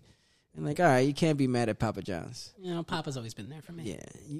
It would have been nice to have a 50% off discount, but the Marlins don't do as well as we hope for. So, we go Papa John's. But what are we going to get from Papa John's? You bring up the fact that there's a New York style pizza they've been advertising, extra large, a little thinner of a crust, extra cheesy, I'm thinking, okay, this is it's still going to be a store-bought version of it. It's still going to be like a major brand. But, there isn't at least an attempt at a New York style. And I think that's always worth a try. Yeah, I agreed. And that's what we went with. Get a pizza. We'll split it down the middle. Your toppings on one side, my toppings on the other. Mm-hmm. So we went ahead and ordered this pizza. Got the pizza, standard delivery time. Dude was nice. I actually told the dude when I picked up the pizza, I'm like, dude, thank you for doing such a great service to this country. Because this is, just after Memorial Day weekend and all that stuff. I want to make sure we let our troops know how important they are. Yes, I'm talking about the food delivery people because I am not going out in the rain to get food. And the fact that you have to get paid to do that, you're doing more of a sacrifice than I ever will in my life. So shout out to all of our food delivery workers. You still got time, man. You still got time. You can still make sacrifices. I mean, yeah, I could, but I don't want to. Shout out to the food delivery guys who make everything possible. You deserve a lot more than some of these people will give you. Yeah, and definitely shout out to those who served and sacrificed their lives for this country. Definitely, definitely. Definitely get one of those there too. So the pizza comes in. I'm looking forward to it. I'm looking forward to it as well. The fact that I don't have to cook also helps. It's like, all right, I don't have to cook, so that's amazing. That's great. Open that box up. We opened the box up, and it doesn't look impressive. On first glance, it looks like we just got a standard Papa John's pizza with less crust. Yes. Yeah, in other words, yeah. So, there's only so much we could say about this. We go and grab our slices. We're eating them. They don't hold up, so it doesn't hold up like a standard New York doesn't have pie. that little slouch to it when you pick it up. Yeah. Doesn't have like the little bits of I'm guessing it's oregano, whatever green they put on there. Yeah, oregano. Yeah, yes, oregano. that's correct. Yeah, a little bit of oregano. That. Wasn't that there? There wasn't like an extra layer of grease on top. No, it wasn't dripping, which is good. That's a plus. That's good. We don't really need. But there's a ritual process when I take the napkin and I pot it out myself. Yeah, little blot, little blot. And we took the bites. And it was weird. Tasted like Papa John's pizza. It tasted, and which is, under normal circumstances, I don't mind. Exactly but if you're gonna for. tell me that I'm gonna receive one thing and then you just kind of give me what you always, it like, was. Wait, what happened? And I think what upset me the most about it was the fact that when you go to order a custom pizza like the New York style, you can only get it in the extra large. You cannot make any alterations to the crust. Yeah, you have to get it the basic way as it is. So because that makes sense. If I'm ordering a New York style, I can't adjust the New York style. You want to keep it authentic. There was no authentic to begin with. They didn't give me New York. I don't even think they gave me Jersey.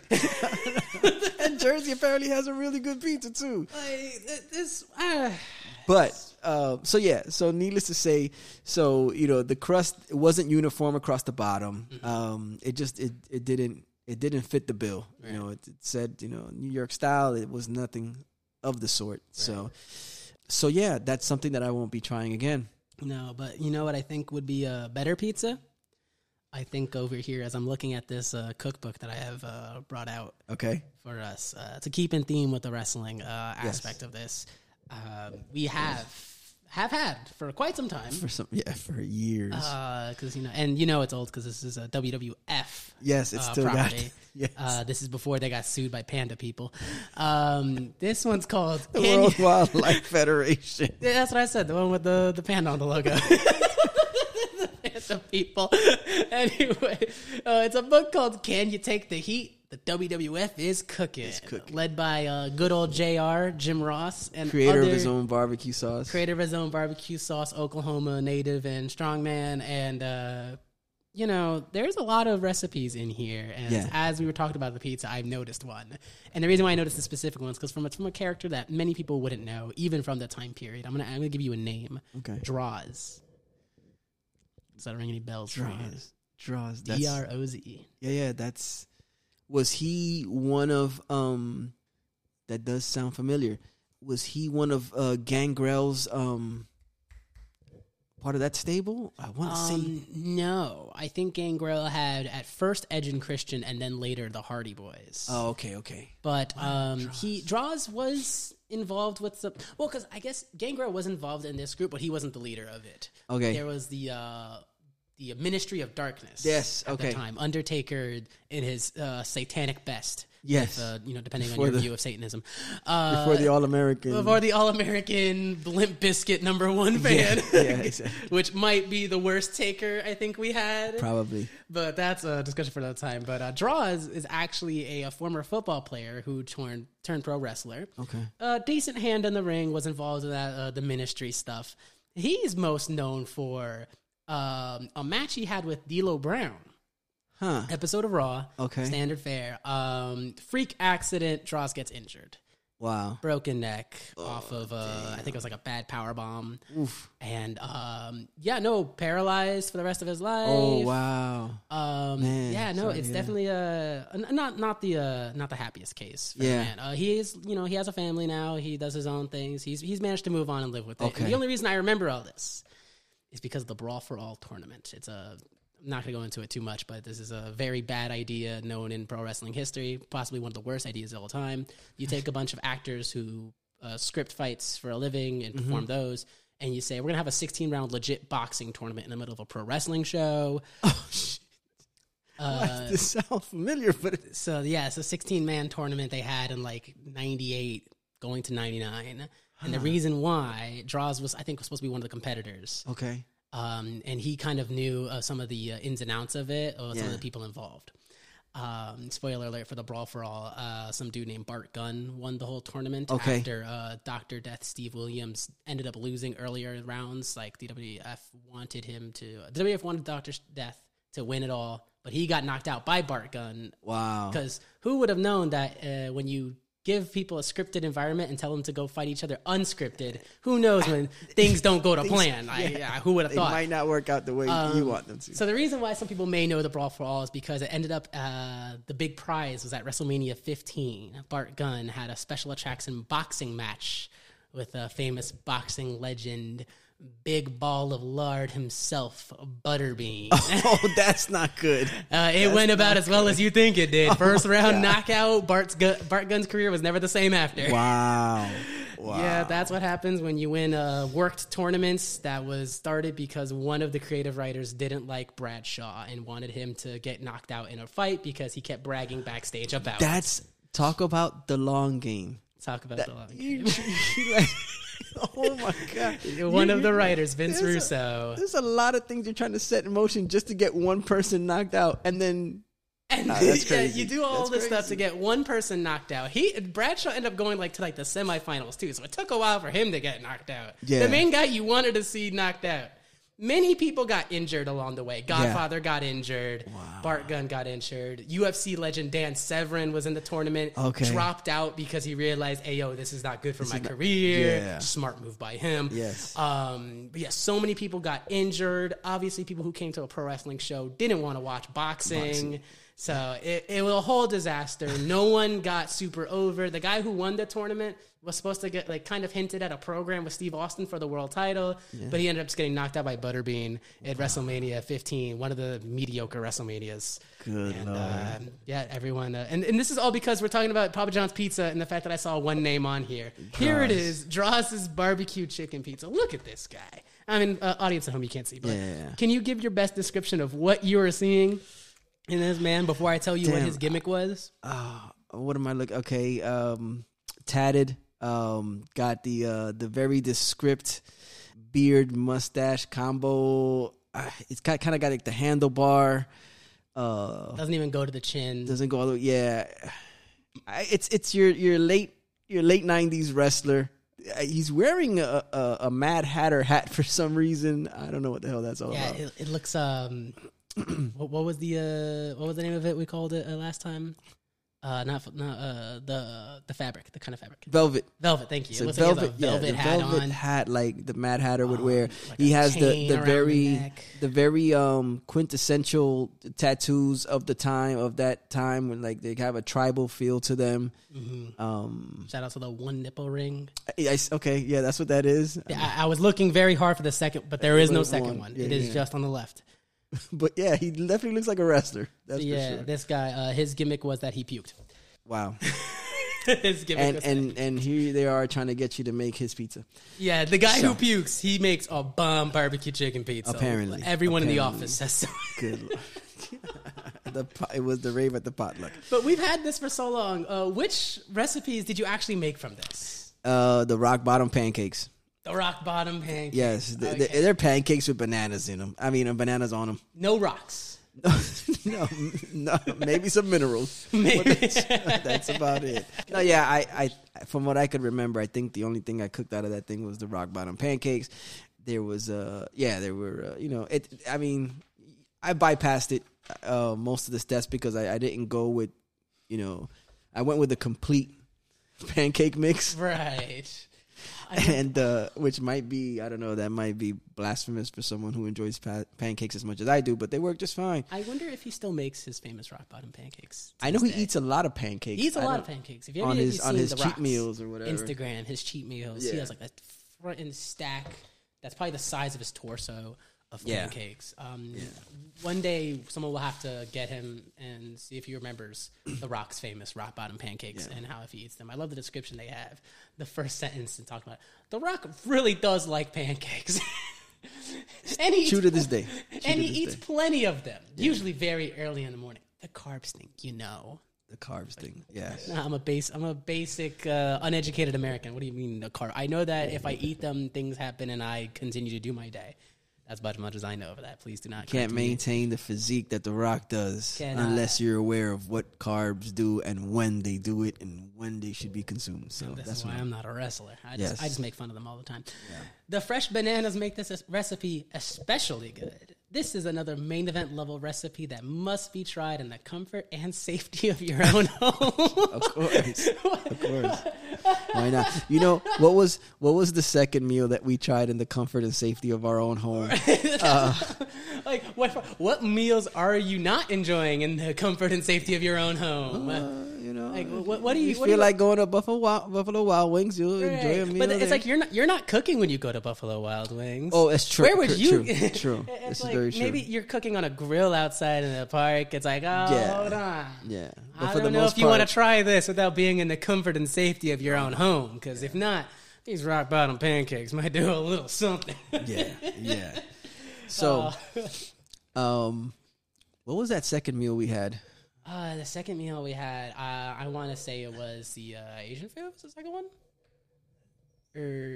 I have the record of all of my transactions. Yes. If only technology could If only shed a technology. light on the situation. I know we had Asian food at one point. It was it was like a restaurant by Publix. Yeah, Like- but that was before the pizza. That was that was before Thursday the night. pizza? Yeah. Oh crap!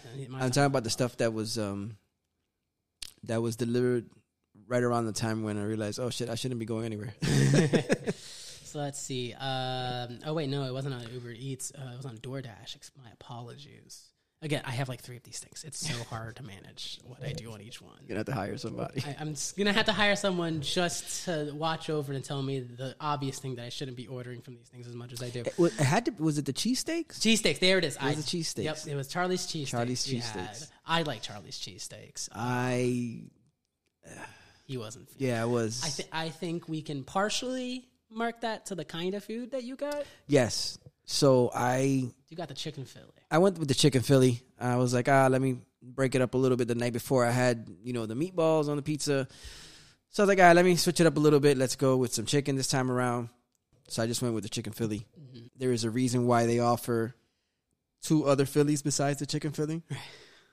One that has the chicken covered in teriyaki, and the other one that has the chicken covered in buffalo sauce. Oof. I suggest you go. I haven't tried them, but I suggest that if you're gonna go the direction of anything chicken from Charlie's cheesesteaks, go with one of those 2 options.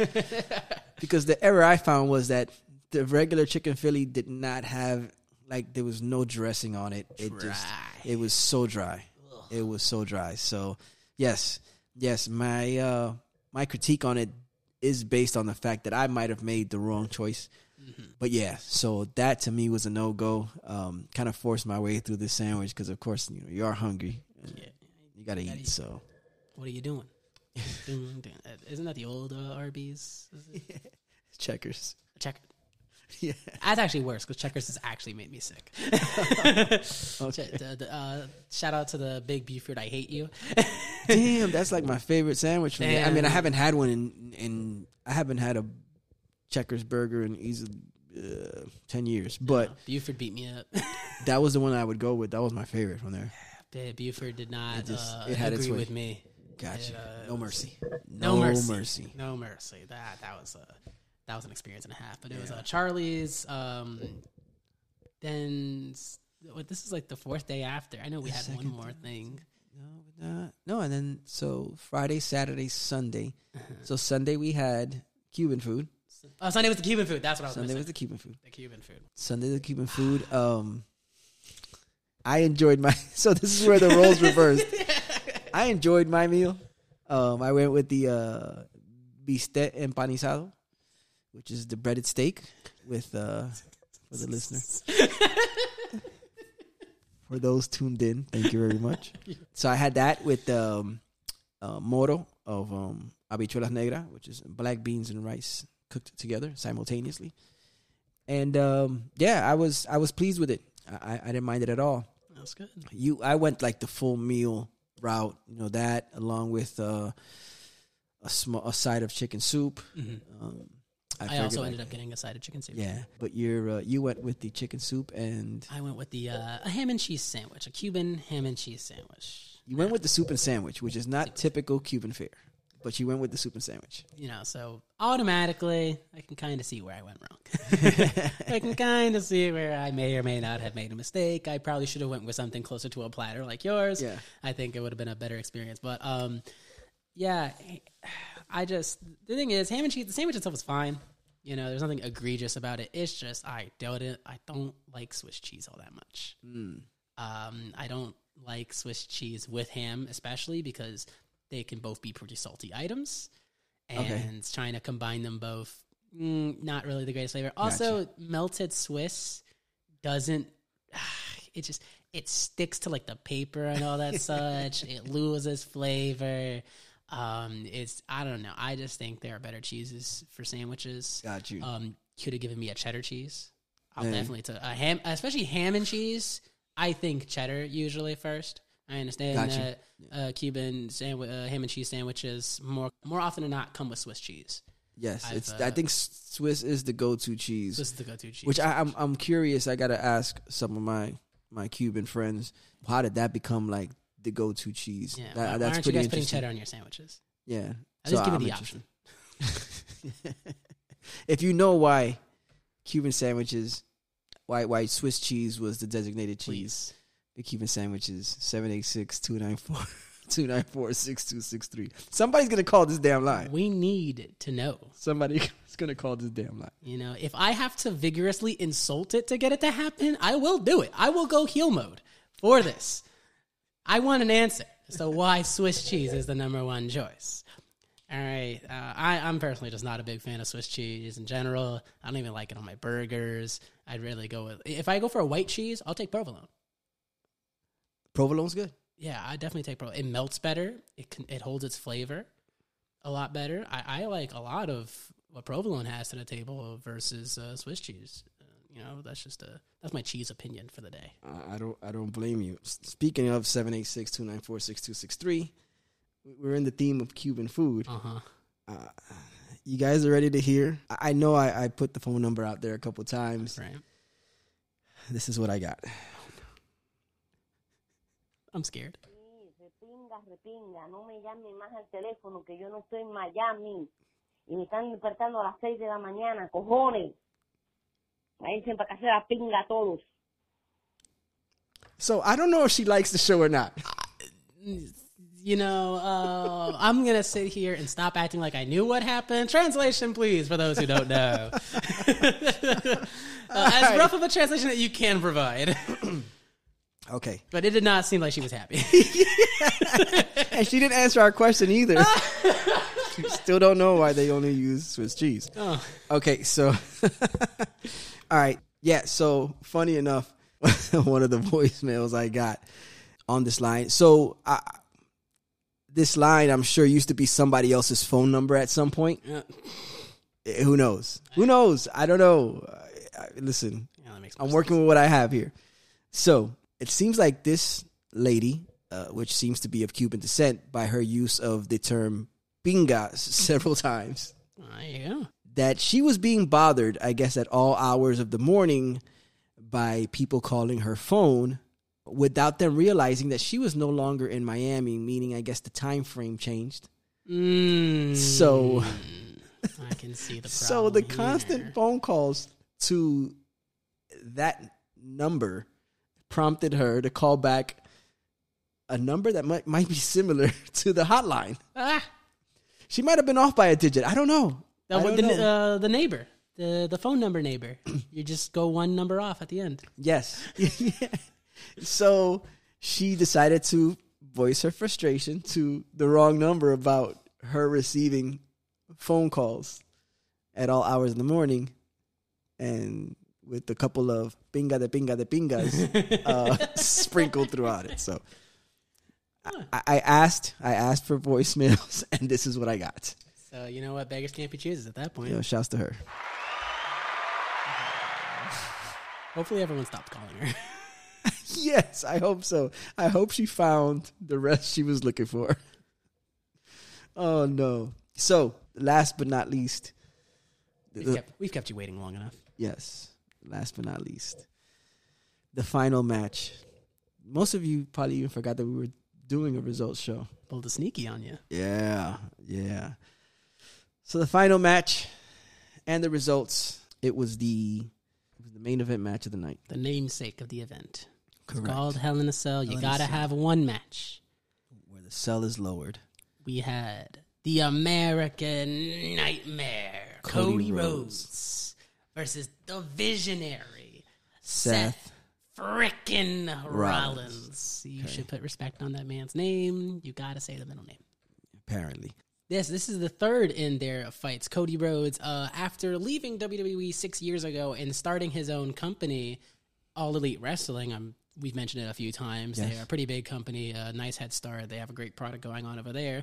Cody had enough of being an executive over there. He wanted to be free from any kind of that trouble, and he also wanted to do something that his dad and his brother have not done, and that is become WWE champion.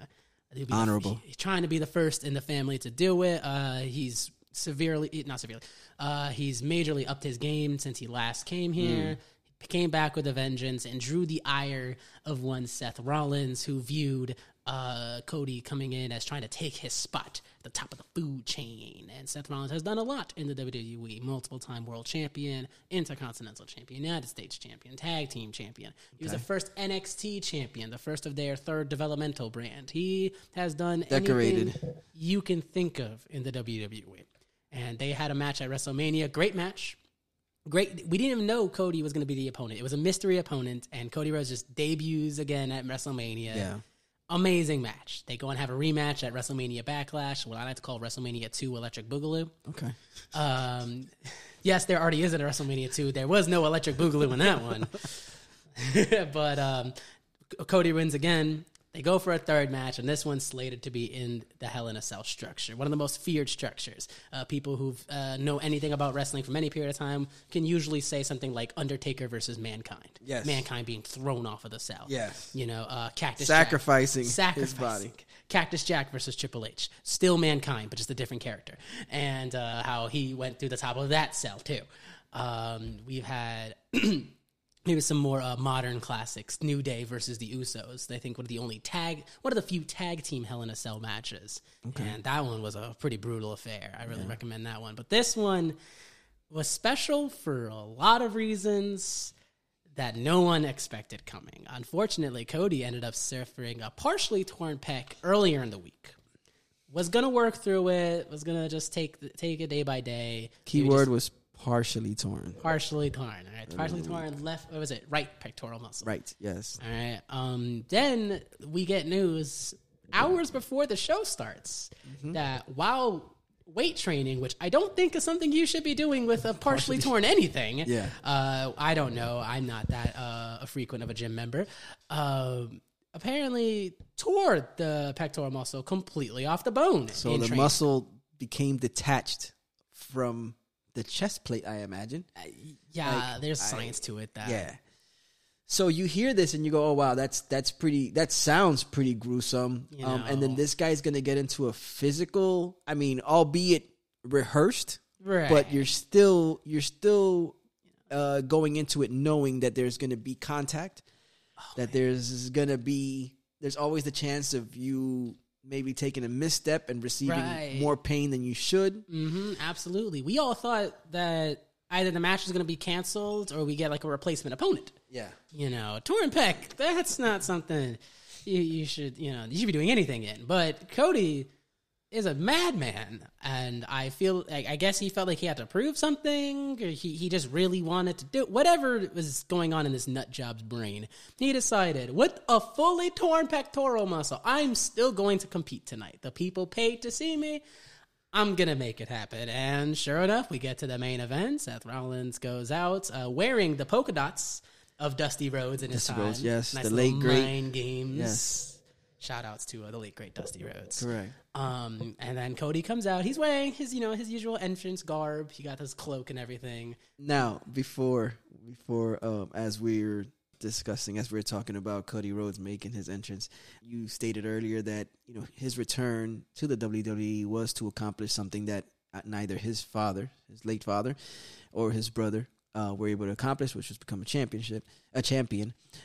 I want to say that, as crazy as it sounds for someone to continue on with a performance, considering that they've completely torn a pectoral muscle, right. Like one of the ways you can kind of secure your position and improve your chances of one day being champion, just to let them know, is by saying, "Look, I am willing to work injured." Correct. Not just any injury. Not just. And then, so going back to him, makes his entrance. Noticeably, he's throwing up one arm. He's trying to get the crowd, but he's only throwing up one arm. Yes. Another arm, his right arm, is close to his side. Yes. Keeping it very little movement. Now, so you can tell. All right, that's the pectoral. Yeah. Gets into the cell, does his thing, and they're having a standoff. Yes. Of course, Cody now has to take off his overly excised Homelander jacket. Yeah. And as to me, it looks like a jacket, the jacket that the band conductor would wear.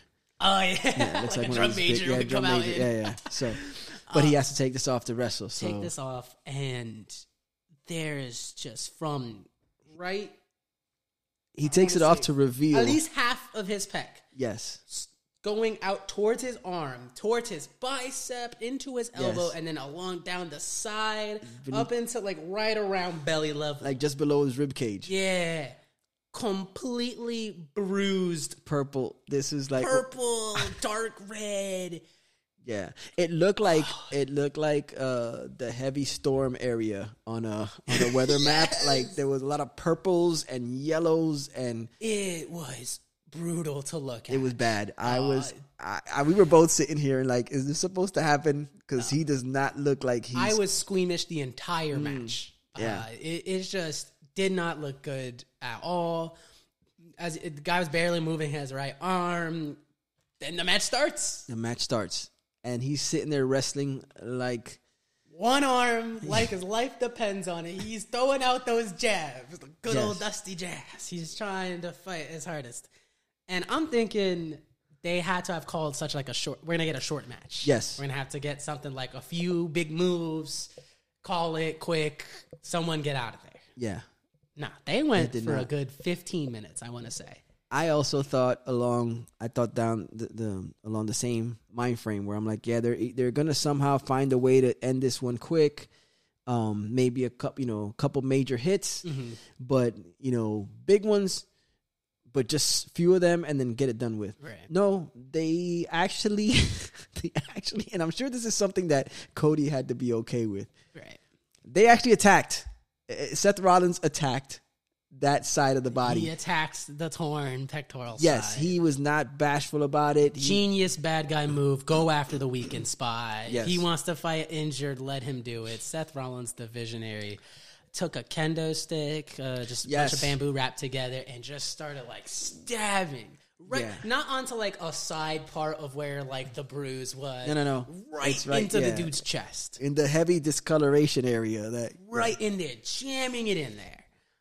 And I'm just like, wow, they're really going to test the limits of what you can do with a torn pec. Yeah. Throwing Cody against the wall. Yep. He tried his hardest to like bump only on one side. No. But even then, he was pressing him up against the cage, rubbing him against the side. Yeah.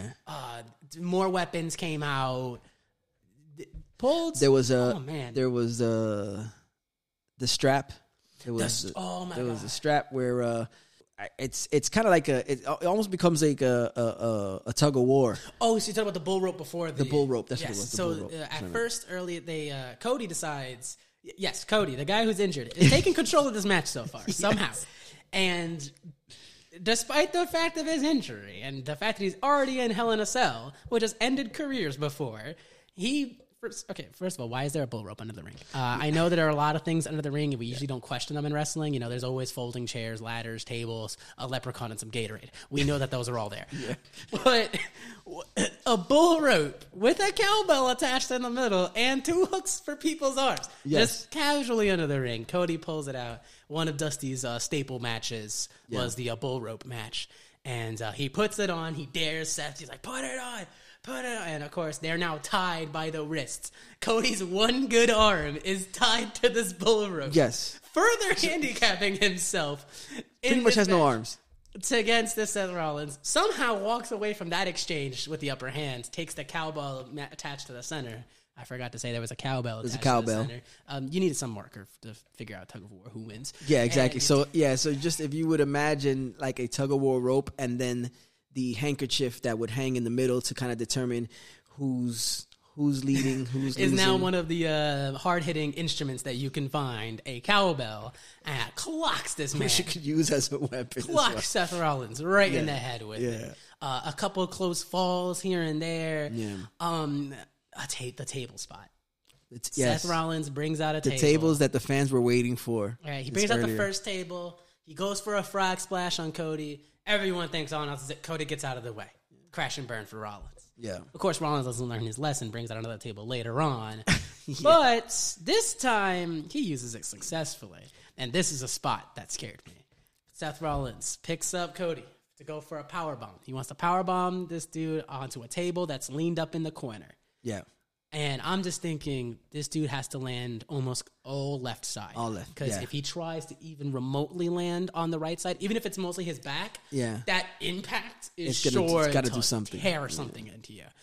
But did it, fell right through the middle center of the table. It folded perfectly. He kind of looked like he landed on his butt a little bit, back Yeah. on the turnbuckles.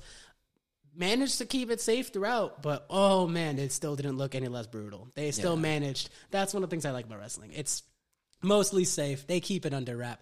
But, man, there's just some things you can't prep yourself for. No. Some guys throwing you towards turnbuckles and a table, and you got to hope that you don't worsen your torn pec injury. Correct. Got out of it. Everyone went wild for it. Wasn't the end of the match. And then the real scariest spot happened. Actually, even before that, let's go to the strap, because I know you want to talk about the visionary. The black and white. The black and yellow. So Seth Rollins, being the heel that he is, he brings out, just another mean to inflict more damage to his opponent, Physical and mental. It's pretty much a strap or that resembles a weight belt, and he pulls out this weight belt, and that is also adorned in Cody's late father's colors, which are black with yellow polka dots. And then it says the visionary. God, what a jerk. Written right above across it. the center. And of it. he proceeded to use that to starts whipping the man. starts whipping the man. So needless to say, a couple of reversed moves later. Don't forget, he alternated. took that strap to the chest. Oh yes, that's right. A few straps to the back, and then had the man stand up. Seth took it to torn pec Cody, and threw that wrestling belt, slapped right against his chest. Yeah, right. There was no. You can't fake the give of someone hitting you with a weight belt. That's just leather strap hitting you. Definitely. Oh man, I do not want to be in that position ever. No, I will not sign up for it either. Needless to say, after a couple of attempts to pin one another, a couple of attempts at trying the other's signature move and succeeding. There's some pedigrees in I there. was going to say there's a pedigree, and then there was a sledgehammer involved. When it was all said and done, Cody Rhodes somehow came out victorious. Man did two crossroads, his finishing move, back to back, held on, and then before he went for the third one, he says, "No, gotta finish this proper." Picks up the sledgehammer, one good arm and all. Bam! Lays it into Rollins' head. 1, 2, 3. Enough to take him out. Cody Rhodes, torn pec and all, makes it a clean 3-0 sweep against Seth Rollins to close out Hell in a Cell. And wow, that was that match, I think, is much better because of the fact that they were able to push through with that injury and still come up with a creative and brutal match to fit the cell. You want to have something brutal happen. That's the point of the cell. And I feared that, oh no, they're going to have to cheapen it a little bit, a little less on the big cage spots and try to keep everything in the ring mostly, some kind of substitute finish. Nope, they played it all the way through. It's made some stuff look extra brutal just by, utilizing the already existing injury. And Cody Rhodes walking away with the victory, one step closer to those title dreams. Yes. Big shouts and applause to Cody Rhodes, man. I mean, just anybody who, with that level of dedication to what it is that they do. Of course, granted, I find it foolish to do it at the this dumbest level. thing you could have possibly done. You have to be of a certain mind frame, to push past the fact of a severe injury to take on a task, such a physical task as performing in a wrestling show. But I mean, just imagine that level of dedication should go rewarded. I hope he does see his championship match come sooner than later. It's because you hear of wrestlers getting injured during matches and then finishing the match. Stone Cold famously had his neck broken by Owen Hart. Yeah. Even though it was only a minute later, and it was as Stone Cold described, probably the worst roll up in wrestling history. Yeah. Mostly paralyzed at the time, Stone Cold still managed to finish that match. Triple H, both his quads torn in the middle of a tag team match. Also with Stone Cold against Chris Jericho and Benoit. Okay. Tore his quads during the match, but they still went on. He ended up taking a Walls of Jericho on the announcement, pulling on this dude's legs with both quads torn. And they just keep going. These wrestlers That's something else. are insane people. There is no mentally right and stable person in the wrestling world. And just remember that next time you call it fate. And there it is. Bruise Beats and Eats the podcast. Or should I say, bruises, beat down, and defeats. As always, I'd like to thank my guest, the wrestling aficionado that is Xavier Martinez, for taking the time, sitting down and talking it up with me. Of course. COVID Bros for life. That's it. I'd like to thank you guys for tuning in yet another week through all of this wrestling madness. Most of you probably have never even watched the wrestling match. Maybe you have. I don't know. And maybe you start watching more because of it. Maybe you do now. That's what we're here for, right? I think. I don't know. If you enjoyed what you heard, tell a friend. If you didn't enjoy it, tell an enemy. Tell somebody. Let them know. Bruise Beats and Eats, the podcast on all streaming platforms. 786-294-6263. Maybe not so aggressive next time on the voicemails, my people. Just need a Swiss cheese answer. Just a Swiss cheese answer. The Swiss cheese answer and your favorite wrestling theme. There you go. Nice.